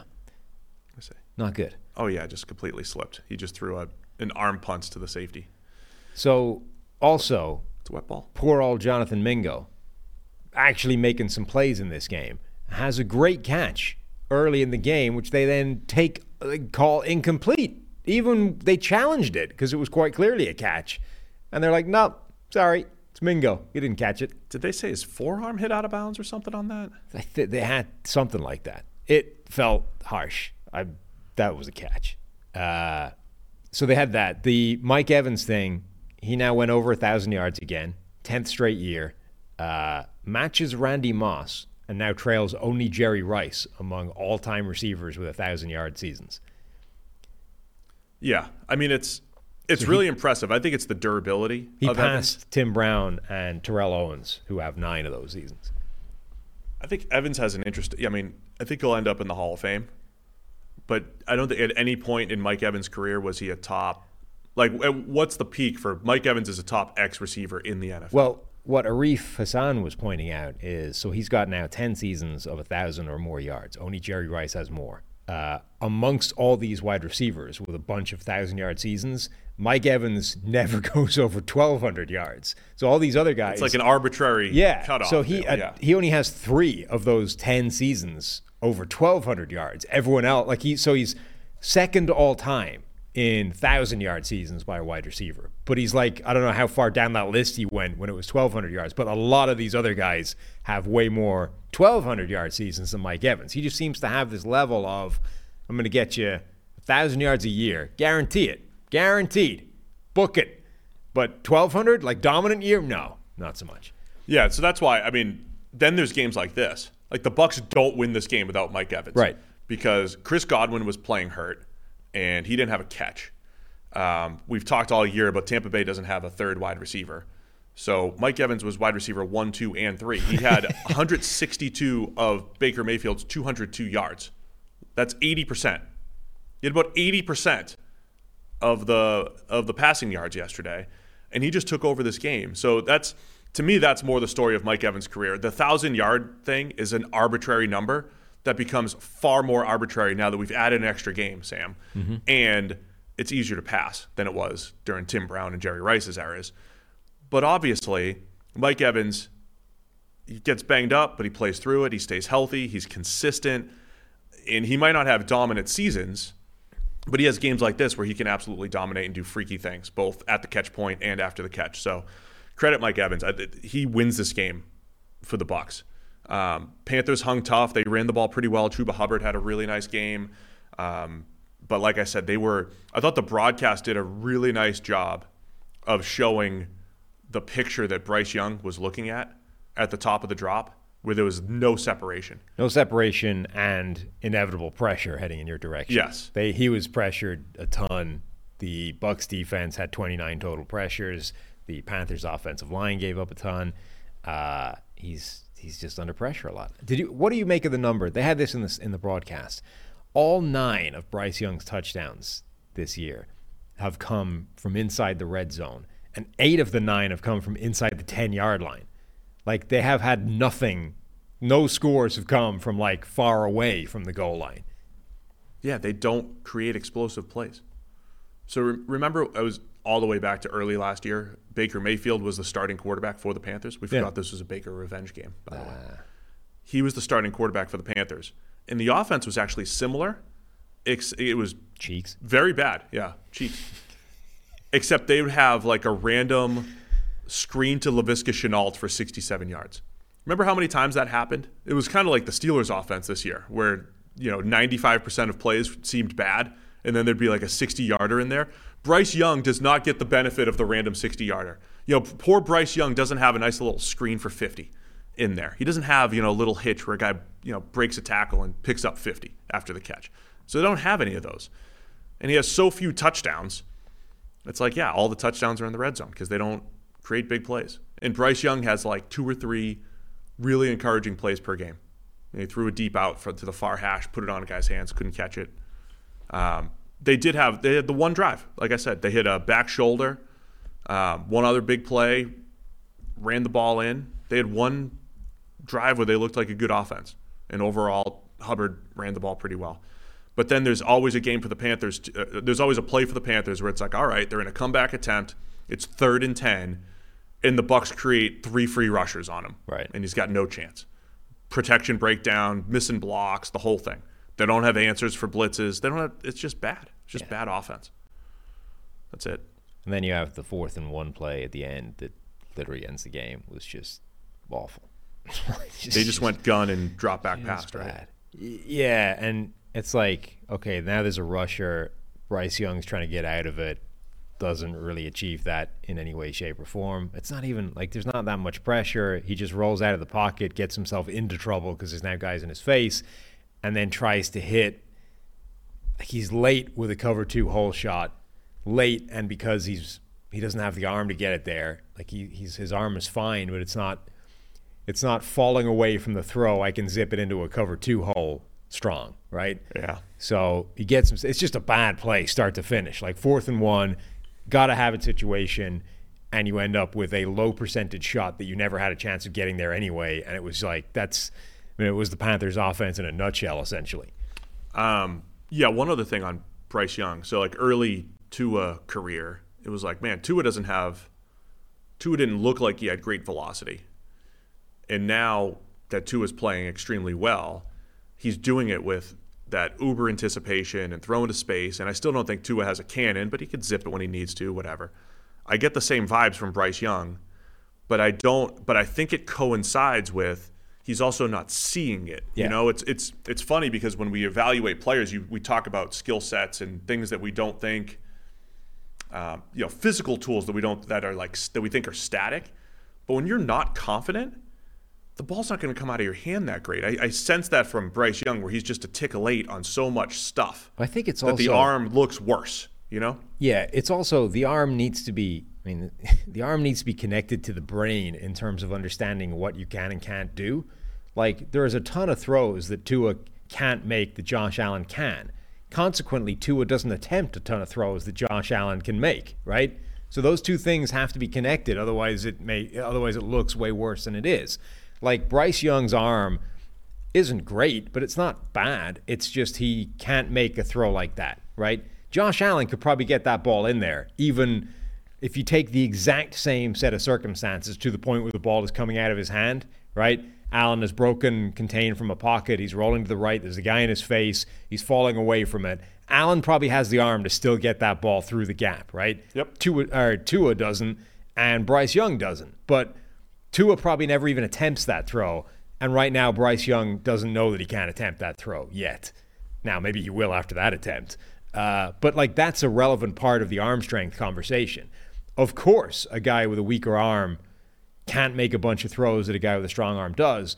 But part of that process is like understanding that and therefore not even taking those shots, right? Figuring out a different way of getting it done or going somewhere else with the football. It's each individual quarterback needs to start developing an understanding of what they can attempt. So, and the way Tua came out of what felt like arm issues, he came out of it by winning with anticipation, which he had shown on film at Alabama. Right. And actually, I don't even think he was so much as anticipatory at Alabama as he would see it and put it on a spot. Yeah. I feel like he would wait, confirm it, kind of like Brady didn't really throw with anticipation a ton. He would confirm and then put it where he wanted. Tua kind of played like that, but that's like a vision thing. I thought that was incredible vision by Tua. Either way, he's using those skills. Bryce Young won at Alabama, I think, through just natural playmaking and feel, and none of that shows up once a game, maybe, right? So he's going to have to win like that, but he's going to have to take care of. He's going to have to win with anticipation, maybe not to Tua's level, but at least a little bit more at some point once he has a better offense to play in here. Of the last sort of three significant Alabama quarterbacks, I would say that Tua had the worst anticipation of the three and that Bryce Young had the best in college at Alabama. Yeah. So, like right now, obviously Tua has the best of the three by a mile because the alternatives are struggling Bryce Young and complete mental collapse Mac Jones. So Tua's throwing with anticipation probably better than any quarterback in the league right now. But in college, in the same offense, Bryce Young was better, I think, than either of the other two. If it takes him a while and he gets there, it's still like that's what needs to be his superpower at the next level. One more thing I just want to highlight for the Bucs: both starting linebackers, Devin White, Levante David, missed the game. So it was J.J. Russell and K.J. Britt starting at linebacker. Britt lasted only 7 snaps. So J.J. Russell plays the majority of the game, plays pretty well. They had to put Ryan Neal in the box. They were playing with one linebacker for the majority of the game. I think that was a big part of why the Panthers were able to run the ball a little bit, but the Bucs dealt with some injuries on that side of the ball and battled through, and they're still alive, man. They have some tough games, but everything's winnable, I guess, for the Bucs. And like I said, battling for first place next week in Atlanta. Mm-hmm. All right, let's go. Los Angeles Rams 36. Cleveland Browns 19, much closer game than the score would indicate. Rams pulled away late. They moved to 6-6. Browns fall to 7-5. Joe Flacco made his Browns debut. Can't believe Joe Flacco let me down. They were up early, man. Yeah. Joe Flacco was cooking early. Cooking. Yeah. It was a very Joe Flacco game, actually, where most of it was okay, and then randomly with like 6-7 minutes left, it was just an absolutely absurd heave deep down the field to a safety. You're like, what is that? Joe Flacco seems to have spent his entire career believing that he had like 15 to 20 more yards of arm down the field than he actually had. Like this one, it made no sense whatsoever unless he could put 15 more yards of distance on it, and then maybe the wide receiver would have been the guy to run under it more than the safety or the corner. But as it was, with the arm that he actually possesses, it was just nuts. And that ends up being like a big swing in the game. You could tell Flacco was rusty. Yeah? Early. How could you tell? He has a deep ball, and he overthrew it. Oof. I mean, that goes against the strongest play of his career. His arm was too rested. Too rested. He had too much rest. I mean, I saw some other people tweeting about like Flacco's arm looks good. Yeah. He had too much arm. Lively. Yeah. By the way, like at the end of Flacco's starting run with like Denver and everything, his arm did not look good at all. No. Compared to early in the career. So he was almost too rested because he's the king of the underthrown pass interference. You do not overthrow the deep ball. you're not giving your guy a chance to run into the defender and, pick up a 40, 50-yarder. So he overthrew the deep ball early on. No, but I mean, look, they had a busted coverage for a touchdown early, got up. Amari Cooper got banged up in this game, and Flacco started feeding Elijah Moore, former Jets teammate. They did a nice job connecting on a bunch of plays. So it was a close game, man. Browns had a 10-minute drive to start the third quarter, but had to settle for a field goal. But then they get up, they score a touchdown to make it 20-19, miss the extra point, and that was where Rams go up by 8, 27-19. Flacco throws the ill-advised interception to nobody. Yes, and it was bad. After that, Myles Garrett was playing in the game, but as we speculated, it didn't look exactly like Myles Garrett. It looked a bit more like a limited version of Myles Garrett. He had a couple plays in there that looked pretty good, but he's going to end up with like a couple of pressures from an entire game, which is not how his season has been going otherwise. Remember before we talked about this weird difference between like Puka Nacua, no actual measurable of his is good, and yet... Except what? Except his... What did you call that stupid thing? His actual... Whoa. Cut that out of the show. It's not a stupid thing. It's a stupid name. Game athleticism. There you go. His actual tracking data suggested he was one of the most athletic players in the draft. 99th percentile. There you go. Yes. And you're like, I don't really... Where is that? It doesn't really... you don't see it in the game most. There were multiple plays in this game where like, oh... You saw it. There it is. Yeah. He catches, like a pass over the middle and then runs away from 3 different Browns defenders. You're like, oh... That's in-game athleticism showing up. Yes. There was another one later on as well. Was that a run? Was like an end around or something where he gets the ball and again just accelerates away from a couple of guys. Like, there you go. Yeah. Doesn't matter what the 40 time is. That just showed you he ran like the first one as well. It was interesting because I think it was a linebacker, a safety, and a corner.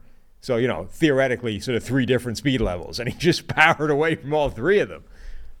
Sometimes, like when you're watching Puka Nacua at BYU, sometimes we don't have enough time to watch all the film. But if you watch more, you see usage patterns. Like BYU would give him end arounds on the goal line and different things. Like they would feed him the ball. For a guy, when you were watching him, he definitely didn't feel athletic, right? Right. And again, I may have sent some suggestions around the league to keep an eye on Puka as a guy that I really liked. And some of the questions were like, does he have the quickness? Does he have the athleticism?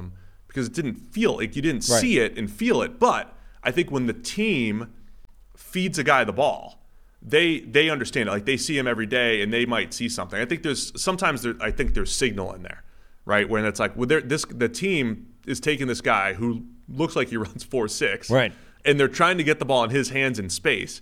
It doesn't make sense on paper, but there might be something there, or our just eyes are lying and deceiving sometimes. Yeah. And so he looked fast and explosive yesterday. Also got banged up a little bit after making that twisting catch. The contortionist once again. But Puka Nacua, 4 catches for 105, including that 70-yard touchdown, 2 carries for 34 yards as well.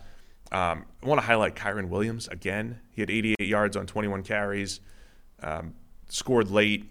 He also had a great blitz pickup on that 70-yarder to Puka. It was also a strike by Stafford, who continues to just make big-time throws this year. Actually had a good stat line in this one. Stafford, 3 touchdowns, 110 passer rating.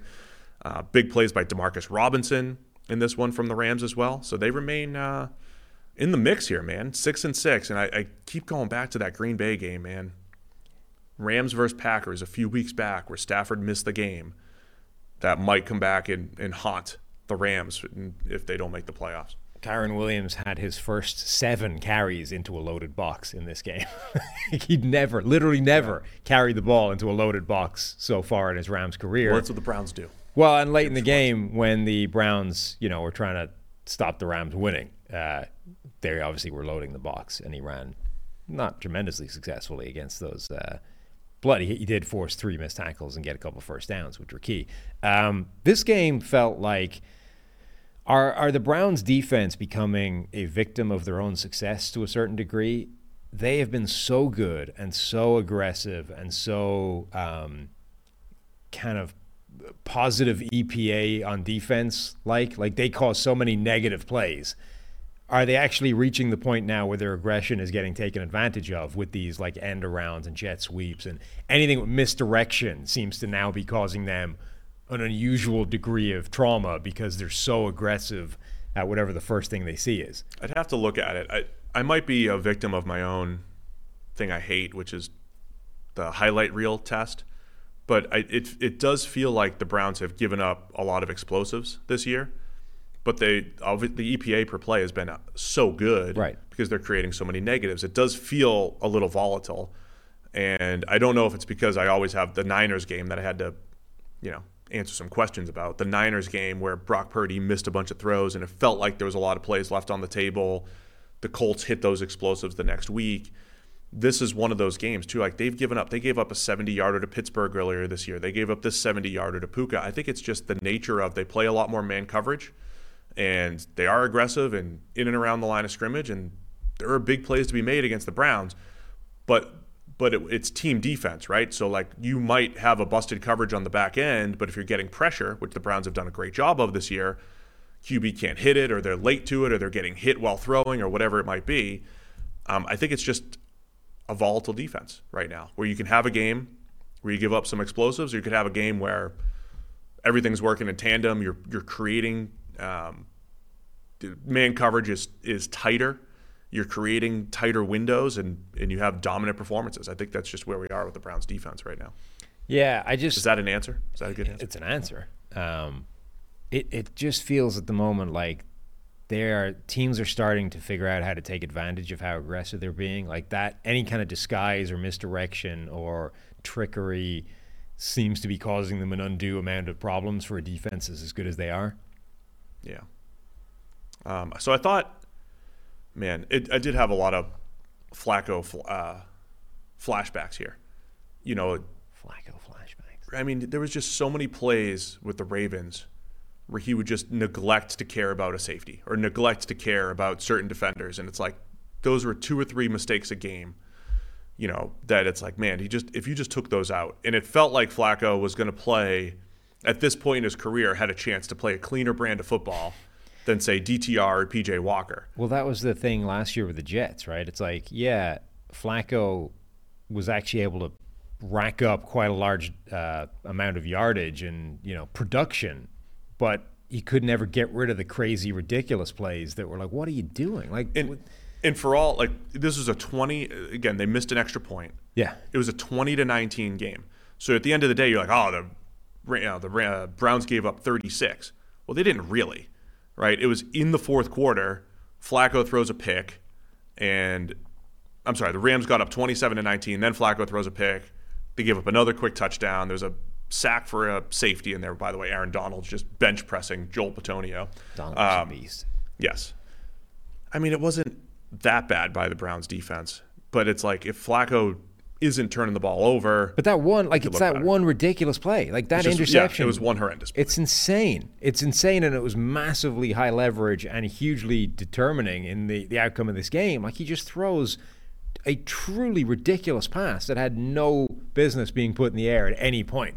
Like, he's throwing at a guy, bracket covered, deep down the field, and it doesn't get close to being anywhere near him.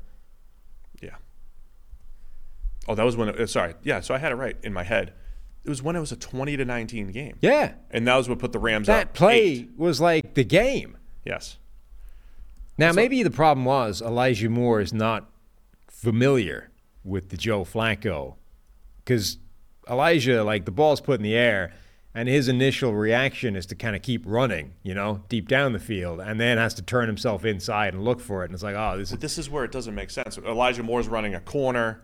Flacco's throwing it more up the seam. Yeah, well, it's a clear out. I mean, it looks like. But the point being, a wide receiver that had a deep-rooted familiarity with Joe Flacco's game would understand that the second that ball is in the air, my job now is to stop running downfield, turn, and start heading back towards the quarterback, and therefore draw the pass interference play. Run into the defender. Like, Flacco simply put the patented underthrown pass interference ball in the air, but that requires the wide receiver. Like, we have underestimated the skill set of Torrey Smith down the years, whose job was to just find the nearest DB and run into him. Torrey had a unique skill set, though. He was fast enough to get behind the DB, so you have to stack the defensive back so you can run back into him. Well, no, you just, I mean... All right, let's just end it. I got no more use for this game. Elijah Moore here is beyond a DB. He just neglected to find a guy and run into him. Like, if he'd turned, ran into the safety and fallen over, flag. Great play, Joe Flacco. Still got it, baby.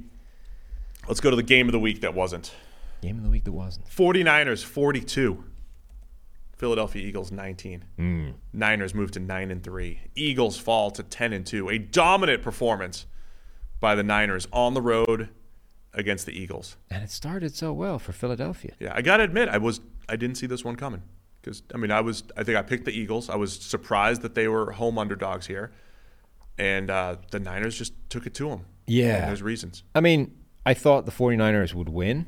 And I thought their punch is better than the Eagles' best punch. I didn't think they would destroy them. Like the start of the game. So play number 1, Philadelphia get a 38-yard slant and run by A.J. Brown. They got a couple of field goals early. They stopped the 49ers early. So it's like, all right, initially, early returns were favorable for Philadelphia, not so much by the 49ers.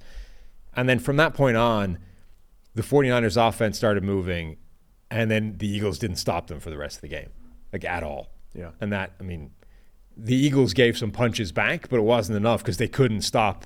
Like every punch they gave, they were getting 2 in return, and you can't win like that.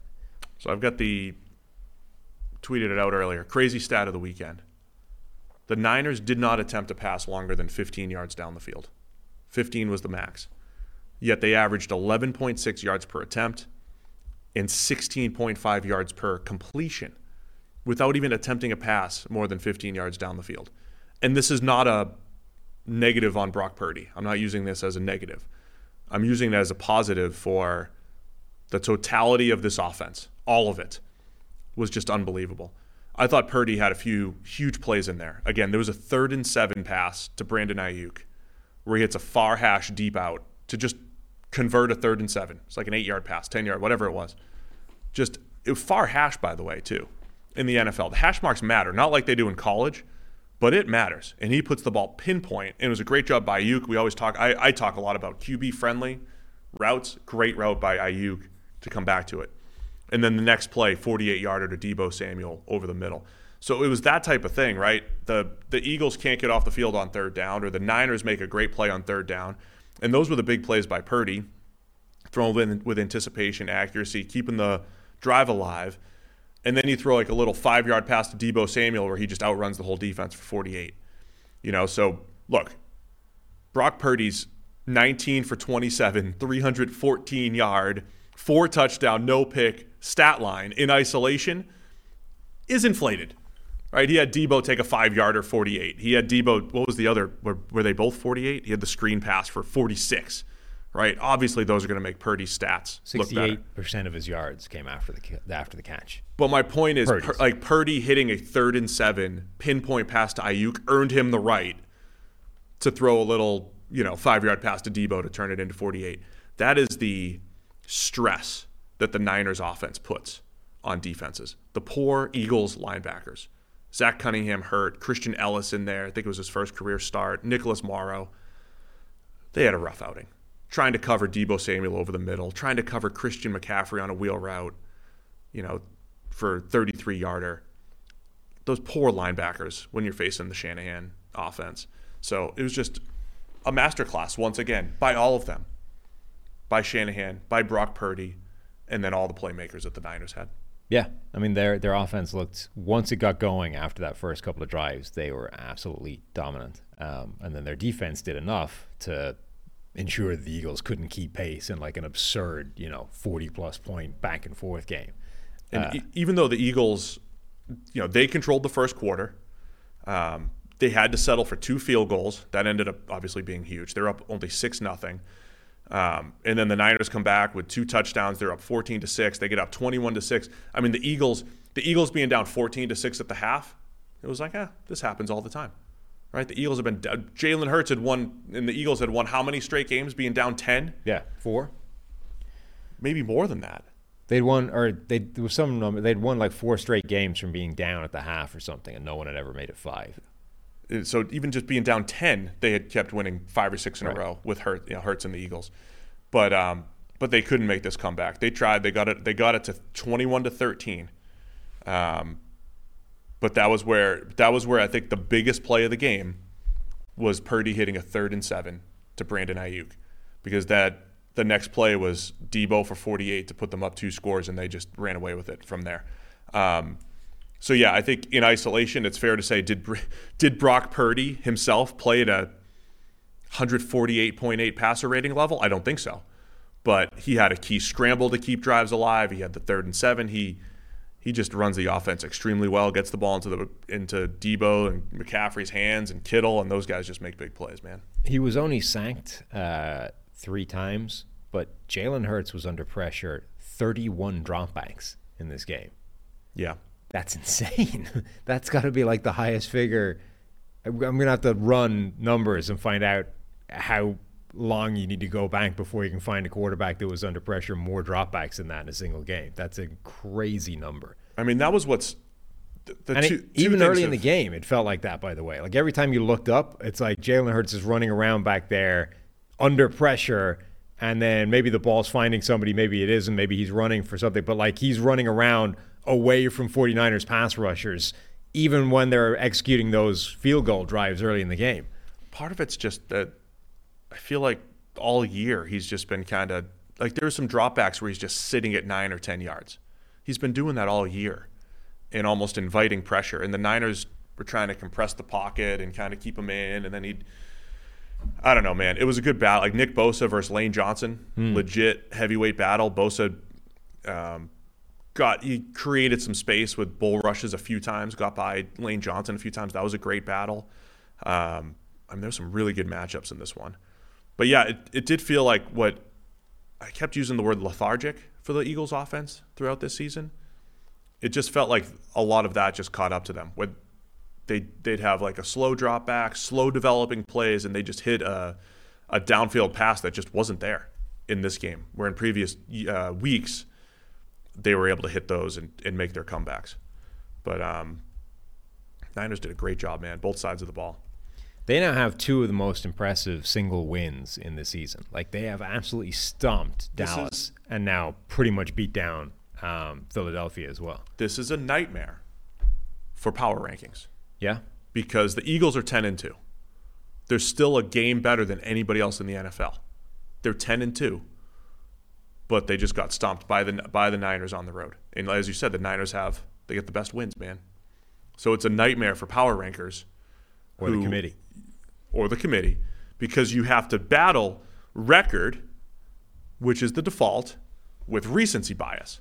I mean, it's a lot to battle here when you're putting power rankings together. Yeah, I mean, in this world as well, where you're like, MVP, who's the most important player? I mean, the without the Debo Samuel factor is starting to become, like, everyone's saying, is Christian McCaffrey MVP?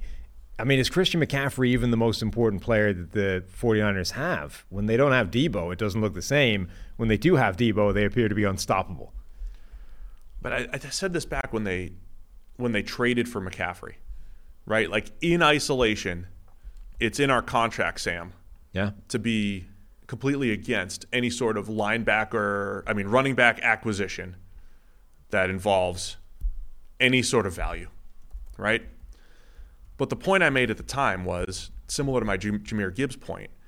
This is a bad move if the Niners go out of their way to make sure that Christian McCaffrey has 30 carries and 10 catches every week. It is a great move if Christian McCaffrey becomes the 4th option in this offense, behind Debo and Ayuk and Kittle, and then there's McCaffrey. And that fluctuates week to week depending on matchups. And there'll be some games where Christian McCaffrey's uncoverable by opposing linebackers and he's going to have a huge game. And then there's other games, like, again, I say this every single week. Like, it doesn't matter about the stat line. This was a Debo game. You're going to put Debo in space against the Eagles, and they couldn't tackle him. It was a McCaffrey game as well. I mean, they all make this offense tick. It's probably oversimplified to say, when they didn't have Debo and Trent Williams, it all disappeared. But Debo does make defenses play differently. right? McCaffrey's still a running back first, and you know he's a running back. And Deebo Samuel does make defenses rethink how they align because you don't know where he's going to be. Putting receivers, we said this for years, man, putting receivers into the backfield breaks defenses. Deebo Samuel has that ability, and it makes the defense think. And that's just another added weapon for Tin Cup, Kyle Shanahan, to put his players in space. So, yeah, maybe Deebo is the catalyst, but it is just all of those puzzle pieces work together. I felt like the 49ers just had a better handle on what Philadelphia do than other teams. Like, remember that play, the quarterback draw against Buffalo, where all the Eagles players are like, we couldn't believe the Bills gave us that look because we run this all the time, and that's like the worst possible play to line up against it with, right? Like the Bills went like man coverage, roll the safety away, and Jalen Hurts just had a wide open run. They did exactly the same thing in the similar kind of spot. In the red zone, they ran the same QB draw play, and instead of nobody in that general area, there was like 3 guys all over Jalen Hurts at the line of scrimmage, let alone 5 yards deep into the defense. Like, they were all over that. And for most of the game, they were all over it. Like, the only thing that the 49ers didn't have a tremendously good answer for was the push play, which remains unstoppable. And yeah, the Niners won up front, both sides of the ball. We'll also say, remember we said, it's not even English. Before the game, we talked about the Niners' pass blocking grades not being great. They were better in this game, especially against a good Eagles pass rush. The Eagles pass rush has shown, some weakness this year compared to previous years, less dominance, we'll say, compared to previous years. And then, look, it all just kind of caught up. I also wonder how much the Eagles, in the middle of this schedule, against all these tough games over and over and over again, did they just run out of steam in this one? Because they got Dallas again next week. Yeah, so how important do you think this game was psychologically for either side? Because this was a game, there was a lot of kind of pre-game talk from both sides, right? The 49ers are pissed off because they got to the NFC title game and then lost all their quarterbacks, and just they felt like they got kind of cheated from that game, right? They didn't have a fair shot at actually competing and going to a Super Bowl. The Eagles are like, stop your whinging. This is football. We beat you fair and square. Deal with it, right? And then, so this had been building for a while. Even pre-game, like the 49ers are doing those things of like running through DB drills and stuff, just deliberately provoking the opposition. The kind of thing where when you do it and you win, it's great. He's like, we kind of needled them before the game and we won. Like, we came into your house, pissed all over the carpets, and then won. What are you going to do about it? So the 49ers must feel outstanding. Meanwhile, the Eagles are on the receiving end of that. The 49ers came into their house, disrespected them, and then beat them down and left. Before we talk about Dom, because we got to talk about Dom, I think the psychological aspect means something. I mean, but at the same time, it's football, and we've seen teams win blowouts and then lose in rematches. Like, we've seen that stuff happen. I think even bigger than this was how many times does Kyle Shanahan have a matchup, and you see that he has a good matchup, and you're like, man, it's a good matchup for Kyle Shanahan. He knows how to exploit this defense. I think we learned that he knows how to exploit this Eagles defense. And the Eagles team building strategy, which I think is a good one, build through the trenches and pass rush and everything, and they kind of neglect linebacker, right? It's kind of an afterthought in the middle of the field. They don't spend a lot on linebackers and safeties. They're also all hurt. I get it. But that's also part of their team building strategy as well. So even when Zach Cunningham's out there and their guys are out there, I wonder how much Shanahan's offense, he attacks those lower value positions like crazy and puts them in a bind. I wonder if you want to beat the Niners in the NFC, how much you should actually be trying to invest through the middle where all of the data might say not to. To me, that's what I learned about this game is Shanahan's offense knows how to exploit this Eagles defense. I know they had injuries, but if there's a rematch, I don't think it's the psychological aspect. I don't know if the Eagles are going to have the answers to stop. Yeah, they might not have. But even Zach Cunningham is like a backup. Like, Nakobe Dean is the guy who's supposed to be manning the middle of this defense, and he's been injured for almost the entire year. Zach Cunningham is a guy who was a very one-dimensional linebacker that was signed as like a backup plan heading into the season anyway. And now he's down, and you're down to the sort of third-string linebacker solution against a an offense that deliberately targets linebackers and puts them in a blender anyway. Like, it was a nightmare scenario from that perspective. I don't think, like, yes, the Eagles deliberately focus less on linebacker than other positions, but when you're focusing less on linebacker and then you're forced into the third string, that's non-workable. Like, that's a complete and total disaster. I think that would be different if they had their intended starters this year. And then the other thing to touch on before we move on, Dom. The double ejection. Got ejected, as did Dre Greenlaw. Yeah. Dom, who apparently is like a cult hero figure in Philadelphia. Yes. Who I'd never heard of before. Everybody in Philadelphia apparently loves Dom. Knows Dom. He's got his own highlight reel. And here's the thing. I saw his highlight reel on Twitter. Yeah. And it's not extensive. Okay. Right? So the person who put the highlight reel together, it's like, here's Dom, walking out with Nick Sirianni. Here he is talking to somebody. Like, there's not a lot there. And it reminds me a little bit of Nnamdi Asomugha, where there's not a lot of highlights on Nnamdi's tape. Okay. Because nobody threw his way. Yeah. So nobody goes after Dom. He is the head of security in Philadelphia. Dom DeSandro. So he's the head of security and something like special advisor to the general manager. Now, that combination just strikes me as quite interesting, right?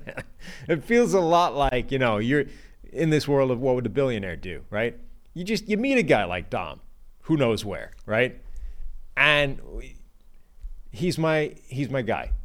Dom has a certain set of skills that I need on occasion, and so I'm going to put him on the payroll down on the sideline, and he's just going to take care of things. Yeah.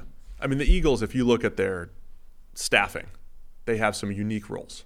Philly, they're very well staffed up, the coaching staff, and they have people in charge of very specific things. I'll just say, and Dom, as you said, specific set of skills that they take advantage of.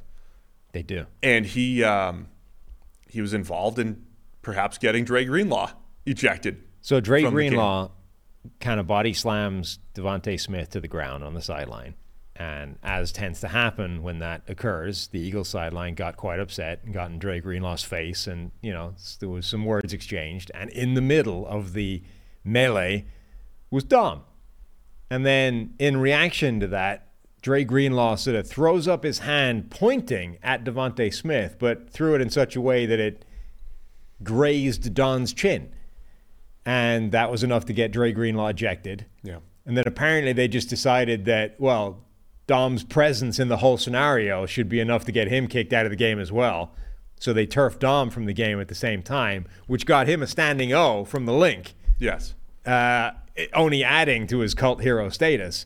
But now it sounds like the NFL's reaction to this is going to be, what the hell was Dom doing in this in the first place? We're going to have to punish the Eagles. My prediction stands from yesterday. I think by the end of the week, we will hear Dom's side of the story, either with pardon my take, or as my followers mentioned, might be McAfee. Somebody's going to get Dom. That crazy Chargers lady from Sunday night or Monday Night Football or whatever it was on McAfee the next day, I think. They were working the phones. Now, The Eagles, because he's a special assistant Dom's to the not going to speak out.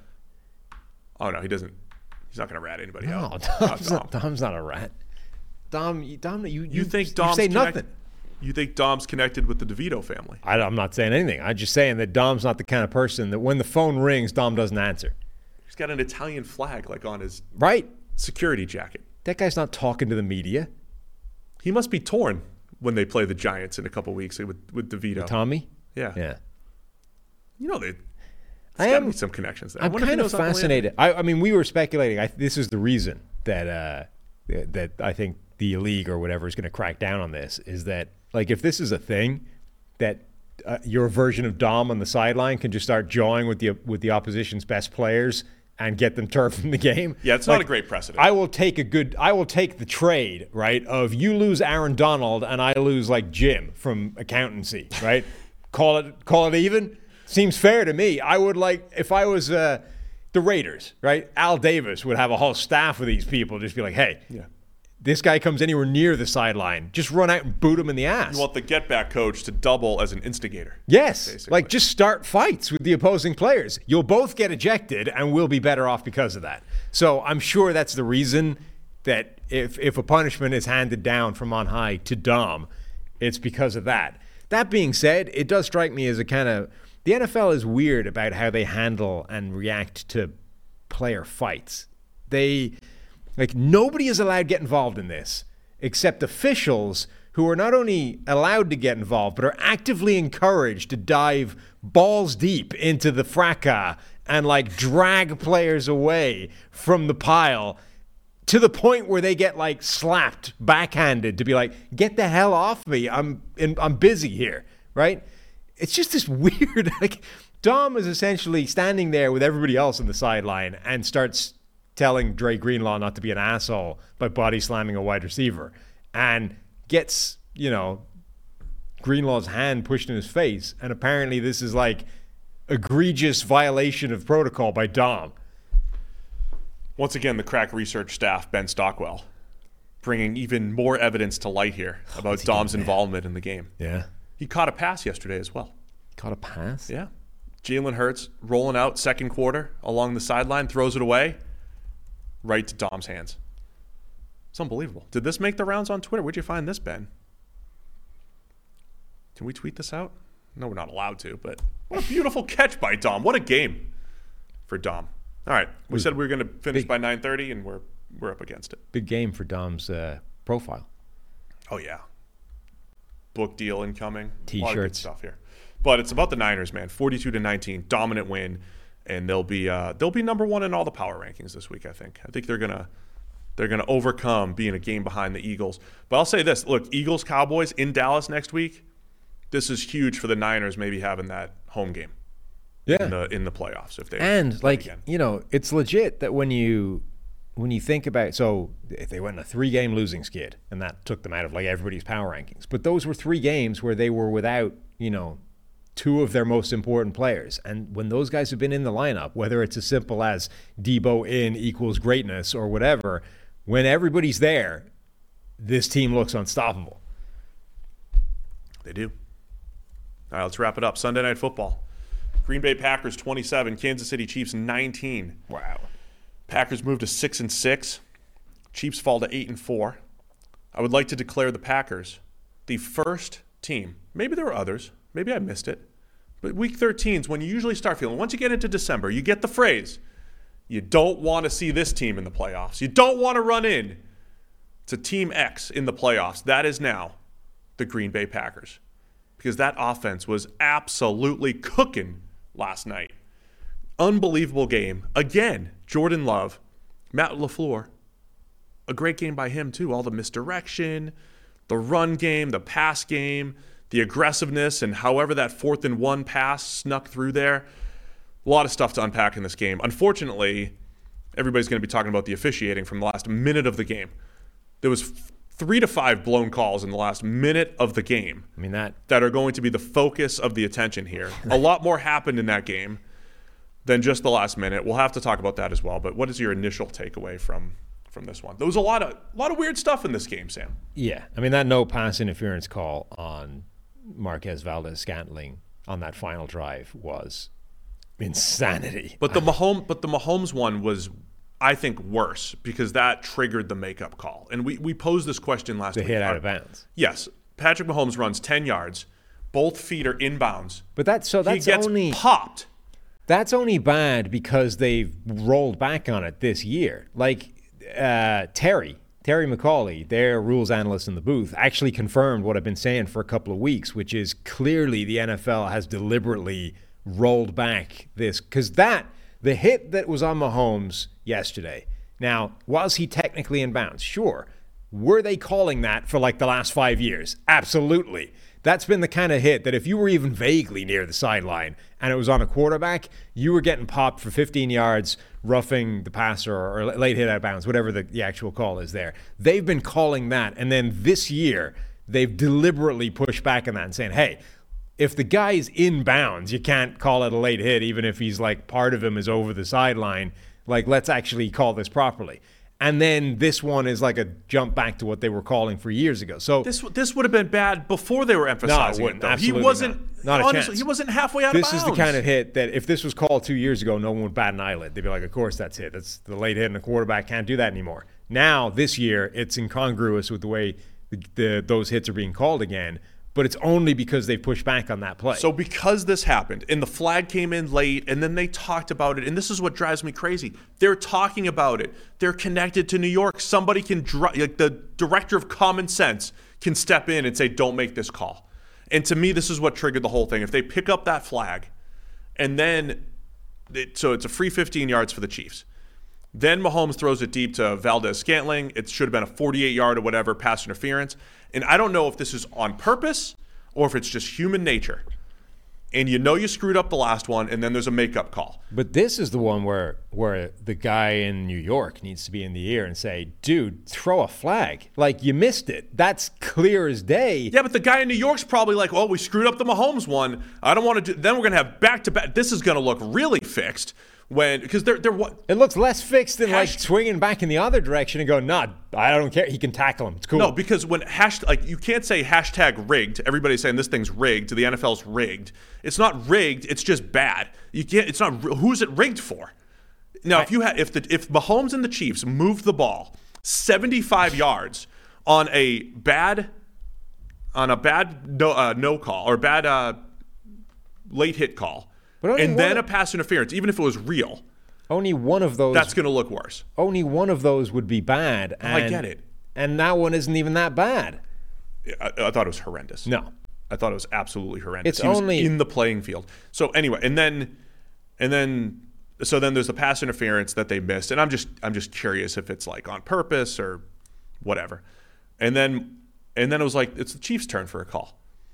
So Mahomes hits Marquez Valdez-Scantling along the sideline. The rule is if you run out of bounds, you have to be moving laterally or forward when you run out of bounds for the clock to stop. Well, Valdez-Scantling starts retreating backwards. They do this so that you can't just like run 70 yards backwards and run out of bounds and stop the clock when you're trying to run, the clock out in the game. Valdez-Scantling is retreating to try to stop the clock. They say it's stopped clock. And then I think the least egregious out of all of it is the Hail Mary. There was a push in Kelsey's back on the final play on the Hail Mary because they get away. I know that there's been other Hail Mary calls in the past, but there's always stuff. The Hail Mary is in the category of, yes, it's probably pass interference, but no, they're never going to call it because it's a Hail Mary. Like, it's one of those plays that should be called all the time but isn't. So there's no point in looking for it now. Like, it doesn't make a lot. You can find that exact play in pretty much every single Hail Mary that's ever been run, right? Somebody's going to get shoved in the back, and it's never called. Every now and again, it's going to get called. It's it's just one of those plays. I don't think there's any point in looking at that one. But the Valdez-Scantling one was ridiculous as a no call. So I want to back up and talk about the football here. I know the Chiefs' offense is not nearly as explosive as it has been in the past. But the times that they've lost, or the times when the Packers played it perfectly. The first half had 5 total possessions. Green Bay had 3 of them. So the Chiefs really only had 2 possessions. They also took a knee on their third possession. So they really only had 2 possessions. They got into the tight red zone both times. The Packers held them to field goals. They actually sacked Mahomes a couple times on third down. Very rare. So Green Bay is playing this perfectly. Part of playing it perfectly is executing it perfectly. It's not just stylistically. They had that, run game that's going to pick up 3, 4, 5 yards, grind it out. But Jordan Love was just not missing early on. He was unbelievable. And LaFleur did a great job, as I mentioned earlier, misdirection, scheming it up, putting the Chiefs defense in a bind. Chiefs kept losing defensive players as well. But man, the Packers played a near perfect game offensively for how to slow down the Chiefs by keeping the ball away from Mahomes. The only thing they screwed up, I think, the Packers, was right before the half. They were into field goal range and then fell out of field goal range, and they probably left 3 points on the table. But other than that, Packers offense was so good and efficient. And part of the reason why the Chiefs only scored 19 points was because the Packers, held them to 8 possessions. A lot of times teams have 10, 11 possessions in a game. The Chiefs had 8 legitimate possessions in this game. Yeah, and Jordan Love, so we talked before about how, quarterbacks have improved accuracy in the past, but it generally hasn't been like with the flip of a switch. The last 3 or 4 weeks, Jordan Love has just discovered ball location. He's gone from being one of the least accurate quarterbacks in the league in terms of putting the ball where he actually wants it, regardless of whether it's caught or not, to now the guy, every pass he attempts in the last few weeks has been like right on the money. For like the third week in a row at least, he was dead on in this game with accuracy for the most part. His, adjusted completion rate is extremely high. He's not making the mistakes. He's now making a consistent level of big throws throughout the course of the game. I can't think ever of a player that's made that kind of change literally in an instant. Like just randomly throughout the season, he went, you know what, I'm not going to miss throws anymore. Just going to put the ball where I want it to go. One of the old questions as a former pro athlete, does success breed confidence or does confidence breed success? And you can see it in Jordan Love. Like he is playing, as I mentioned yesterday, in Hall of Fame level confidence. So the back-to-back plays, there were also huge turning points in this game. And we've seen this so many times with teams trying to upset the Chiefs. They were 6-point underdogs. And you're playing hard. We saw it with the Raiders a couple weeks ago. You have to make so many good plays to keep the Chiefs at bay. And the Packers, it looked like, they might lose it. They got up early, but it's 21-19 now. The Packers are not going to – I'm sorry, it was 14 – oh, it was 14-12 at the time before this. Packers go for it on 4th and 1. They get into the gun and just go drop back pass, which I know you hate on 4th and 1. They do everything that teams have failed at the last few weeks. 4th and 1, gun, chuck it downfield. And Jordan Love throws the moon ball that just drops somehow into Romeo Doubs. Such a bizarre play. That ball it looked like a Hail Mary level of air under the ball, and it's like, well, that's not going to work. And then it just lands in his hands. That play was so funny because in one of the sort of montages they had during the broadcast, they showed a replay from the Walmart 4K Skycam. Well done. At one point, so Dobbs turns around, looks for the ball, and then has to look up because it's nowhere near where he's looking for it. And then he's turns around. I've never seen a guy adjust by looking vertically up in the air, by 20 degrees relative to where he started off looking for the football. Poor Jordan Love and Chris. Every time Jordan Love does something good, it gets compared to either Mahomes. Anytime any quarterback does something good, it's like, oh, that's Mahomesian. So he gets compared to Mahomes or, of course, Aaron Rodgers or Brett Favre. But on this particular play, I think Chris makes a good point. Remember, Aaron Rodgers used to throw the super high Hail Marys that came in at a different angle. This was like one of those that just came in at a different angle that the defense could not judge it and landed in Dobbs' hands. But then the next play, or whatever plays later, the touchdown pass to Christian Watson. Yeah. That was one of those, I'm like, the confidence that Jordan Love is playing with, which maybe a few weeks ago we would have said was reckless, right? You're kind of on your back foot. But now, as you mentioned, the accuracy is out of this world. And he throws the ball up and away from coverage in the back of the end zone for Christian Watson to go up and get it. It was ridiculous, a ridiculous play. But that's a perfect. But those were the types of plays that they needed. And that he wasn't making earlier in the season. That catch to Watson, I think, is a perfect example of 4 weeks ago or whatever. His location on that throw would have been a yard off, and it still would have been catchable, but it probably would have been broken up, or Watson would have, had to make an adjustment that was more difficult and dropped it, or, something would have gone wrong in that play because Love's ball location would have been slightly off. Instead, he threads it absolutely perfectly outside of the reach of the DB, and all Watson has to do is just jump up, high point it, and make the kind of relatively routine catch that a good wide receiver is supposed to be able to make. That difference, and maybe it's one throw, maybe he would have made this anyway, but this is the type of throw that Love is now making routinely that he wasn't a month ago. I can't say enough good things about Jordan Love. As far as how he's played the last few weeks, and just in particular the last 2 weeks, it was against the Lions and against the Chiefs, two of the best teams in the league, and he just looks so confident, throwing with the arm talent. Everything just looks incredible for Jordan Love right now. But I keep going back to, did he have a little bit of success that got him playing with great confidence? Did he just hit this tipping point of experience? But the confidence, even just the mastery at the line of scrimmage. He was getting to second plays. He was audibling. They were snapping the ball late in the play clock. He was getting into the right play pretty often. And what I think has happened here is that's opened up the Green Bay offense. Sometimes we definitely think too much about, is it the play call or is it the quarterback? But you're seeing this happen in tandem here. Green Bay can't be creative offensively if Jordan Love is missing easy throws, as he was earlier in the year, if he's just missing everything down the field. But now that he's hitting on some of those, now you get, again, the misdirection. So they get Christian Watson in space, and unfortunately he hurts his hamstring. But as they're trying to grind out the clock and 4-minute drill, a beautiful misdirection play to Christian Watson for a little tap pass, first down. Now he goes down with a hamstring, but even just those types of plays that they're able to run, getting tight ends in space, general end-around plays, they did a great job with all of that. So it's not just Jordan Love, it's his ability to hit passes, play with confidence, and Matt LaFleur's confidence in his own play calling, which was really good with Aaron Rodgers there.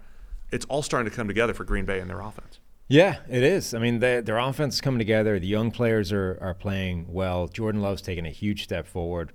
Christian Watson could be a huge blow because it looks like, for whatever freaky reason, post-Thanksgiving Christian Watson in the NFL is a different beast to pre-Thanksgiving Christian Watson. For real. So hopefully that's not a bad hamstring injury for him. But everything's working for them. The other element is their pass rush showed up in, not necessarily overall throughout the game, but they showed up in massive downs early in the game and knocked Kansas City out of scoring positions a couple of times. Like, sacking Patrick Mahomes is one of the most difficult things in the NFL to do, and they were able to do it multiple times. On third down. Yeah, in critical situations on third down to get the Chiefs off the field. First two Chiefs drives, they go 70 yards and then 69 yards. And then the Packers had 75 yards in each of their drives, right? But the Packers scored touchdowns, and then the Chiefs scored kicked field goals. And there was a point where the Chiefs came out in the second half, they scored touchdowns on their first two drives. There was a point where the Chiefs had 4 real drives and they'd scored on all of them. But then the last 3 drives, punt, interception, and then the fourth down, failed Hail Mary on the comeback attempt.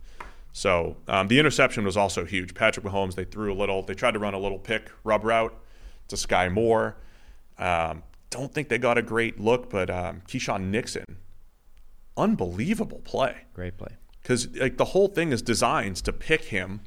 He plays over the top of it and then just sprints to the spot. And like a center fielder, like a free safety, just unbelievable ball skills to go pick off Mahomes in the fourth quarter. When it's like, Mahomes and the Chiefs, they're down 5. Of course they're going to go do this. That got the ball back for the Packers. They came back, kicked a field goal, which is huge. So now it's like not only did the Chiefs need a touchdown, they also needed the 2-point conversion, and of course got neither. But the Nixon interception was just massive for the Packers.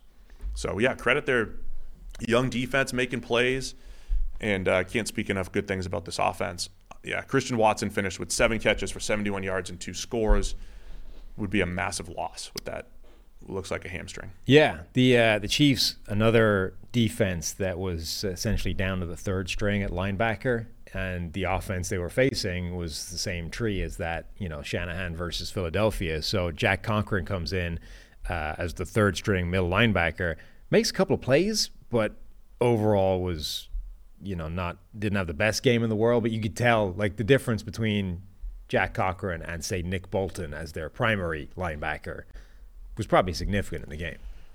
Yeah, I think that kind of caught up to Kansas City. Their defense had been fantastic, but at the same time, Love's making a lot of plays, man. So Green Bay is the team you don't want to run into in the playoffs. Is this you declaring them that, or this is they have been declared that and you have just identified them as the first? I'm somewhat declaring that because, man, I don't know what to make of 2 games, but the Packers the last 2 weeks, taking it to the Lions and the Chiefs, they're capable of some high-end ball, man. They're capable of playing some high-end football. I'm telling you, I think the buzz around the league this week is that's what the Packers are going to be declared. Okay. But realistically, look, I'm not saying they're going to beat the Niners, Eagles, or the Cowboys, but they've shown they could beat some of the best teams in the league, and pretty convincingly as well. So, unfortunately, there's a lot of bad calls at the end. Yeah, whatever. The NFL is not fixed because it was bad for both teams equally. That pass interference, the non-call, is horrendous. And again, this is an island game where New York is sitting there in direct contact with the officials. The fact that was not fixed live is completely inexcusable, because whatever about missing it live, maybe for whatever reason the ref had a weird angle on the play and it looked not as bad as it was from his angle. Okay, sometimes you're going to miss it, right? New York is sitting there watching this replay and has 40 seconds to buzz down and be like, dude, pull the flag out of your pocket and throw the damn thing on the field. You've screwed this one up. And apparently didn't do that. That is way worse than anything else that happened. I think it was just as bad. I think the late hit on You're out of your mind on the late hit thing. That's borderline, and in previous seasons he wasn't even halfway out of bounds. I kind of get it if it's halfway out of bounds. I still hate it because you're still in bounds. He was. They made contact. Look, I apologize if I have the same rant as last week, but the NFL is implementing rules to protect players. Mm-hmm. And our friend Mitchell Schwartz maybe called me out yesterday on some of my wording, and because I used the word baiting, that QBs are baiting defenders into penalties. I don't know if they're actively trying to do that, but QBs, they're competitors. They're trying to grab every last yard, right? Whether it's right before they slide, right before they get out of bounds, right before they throw the ball away. They're trying to win. They're trying to be competitive. But I don't think the NFL can have it both ways. If they're going out of their way to protect quarterbacks, the quarterback has to protect himself. This is the whole point, the whole Brady spiel. He wasn't saying all football's bad. He's saying we were taught to protect ourselves and other players. If all of the rules are out there to protect quarterbacks and they're going to start sliding at the very last second, trying to grab every inch of the field before, basically inducing late hits on throwaways, the quarterback has to take responsibility for protecting himself. Now, there's risk. Mahomes lowered his shoulder and got popped by a defender. His fault. If he got hurt, that's a stupid play to grab that little extra yard. I'm just saying, if the league is going to protect QBs from those hits, they need to not get the extra yard, not slide at the very last second so guys are kneeing you in the head trying to avoid a penalty. It's bad football. It's ugly, stupid, bad football. That's what needs to stop. And that's why that was such an egregious late hit call, because he's got both feet in bounds. No, clearly a runner. He's got 1 foot in bounds. He's clearly a runner. Look at the picture. It's horrendous, man. You're out of your mind if you think that that's not a call that's been made multiple times in recent years. That is a borderline call. And it shouldn't have been. Where he's on his way out of the field. He's still got 1 foot in bounds at the point contact is made. But the majority of his body is over the white line. And at that point, absolutely that flag has been thrown. Wrong. It's absolutely wrong. When the quarterback is trying to get this last inch and it's inducing a 15-yard penalty, they're going to give you 15% of the field. But you can't say it's an egregious call if it's one that's been routinely made. Hasn't been made all year, and it was wrong in previous years when they made it too. But the point is, it has been made a lot in previous years. It only is off this year. The run? He could have gone out half a yard earlier, protected himself. That's what all the rules are designed to do. It's only off this year because they've pushed back on that specific call and haven't been calling that this year relative to previous years. That's why DJ Reed ran right by him earlier in the year. If that gets called last year, nobody's even paying attention to it. They're just like, yeah, all right, it was a late hit. It was a little off. Maybe it should have been in bounds. But nobody's even complaining. Dude, he starts lowering his shoulder while he's not even to the hash marks yet. He's lowering his shoulder, waiting for contact, because he's a football player waiting for contact on the playing field. He's bracing for contact because he's going to get hit. When the hit happens. Because it's a legal hit, because he's running in green grass. He would have been bracing for contact if it had been an illegal hit. He's getting hit either way. The only question is he getting hit before or after he steps on the white line? He's also running at an angle. So a lot of times you're running along the hash marks, right? And then you duck out. He's running at an angle where he's running toward out of bounds. He's not necessarily running out of bounds. Yeah, he's running for the first down marker. This is as bad as the pass interference. I don't care what you say. It is as bad as the pass interference. That's ridiculous. Because if this didn't happen, they call the pass interference call. That's also ridiculous. Of course. This is not. It's all bad. No, that's Addy. You're absolutely crazy. The pass interference is one of the worst no calls that's been made all season long, and in any season would be an absolutely egregious no call of football. This is one of the worst late hits I've ever seen. This is one of the worst late hits I've ever seen. That's one of the dumbest statements you've made on this podcast. This is one of the worst. That's absolutely absurd. Given the time of the game. No, It came in like an hour late. Yeah, I don't even know where the flag came from. The referee right in front of him is just like, nope. He wants no part of it. I don't even know where the flag came from, but it's not one of the most egregious because calls. They're just triggered by, just hit him along the sideline. It must be late. Let me throw the flag. Where did the flag come from?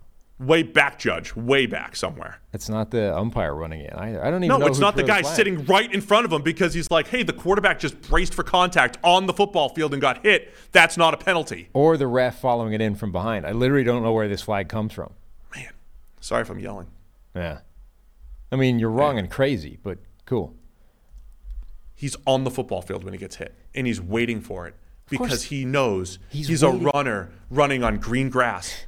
And you're likely to get hit. He's waiting for the hit is the single dumbest argument I've heard you make this year. Because he was still on the field. Because guys don't brace for contact when they're on the white. Of course they do. That's the stupidest thing you've ever said. I'm saying he's running towards another human being that's going to hit him, whether or not he's in or out of bounds. He will be bracing contact.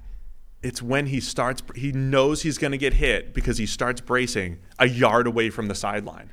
You know when he starts bracing? Right as he's about to get hit.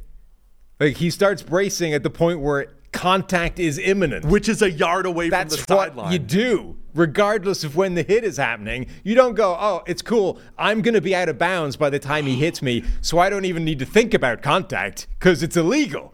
I'm okay. This is an egregious late hit call. Anyway, Packers 27, Chiefs 19. Good discussion. I got to get to a meeting. Now, it's 9:35. We were on incredible pace. Yeah. But we did it again. So you came up with the worst latest ever week made. of the NFL season, and we still did it.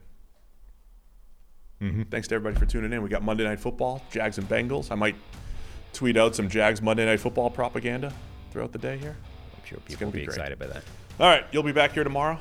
Yeah. Talking about all of it. I might be here Wednesday. Maybe not. We'll see what happens. Well, send us in questions or topics for Wednesday because we'll need a show if you're not. Okay. So, NFLpodcast@pff.com.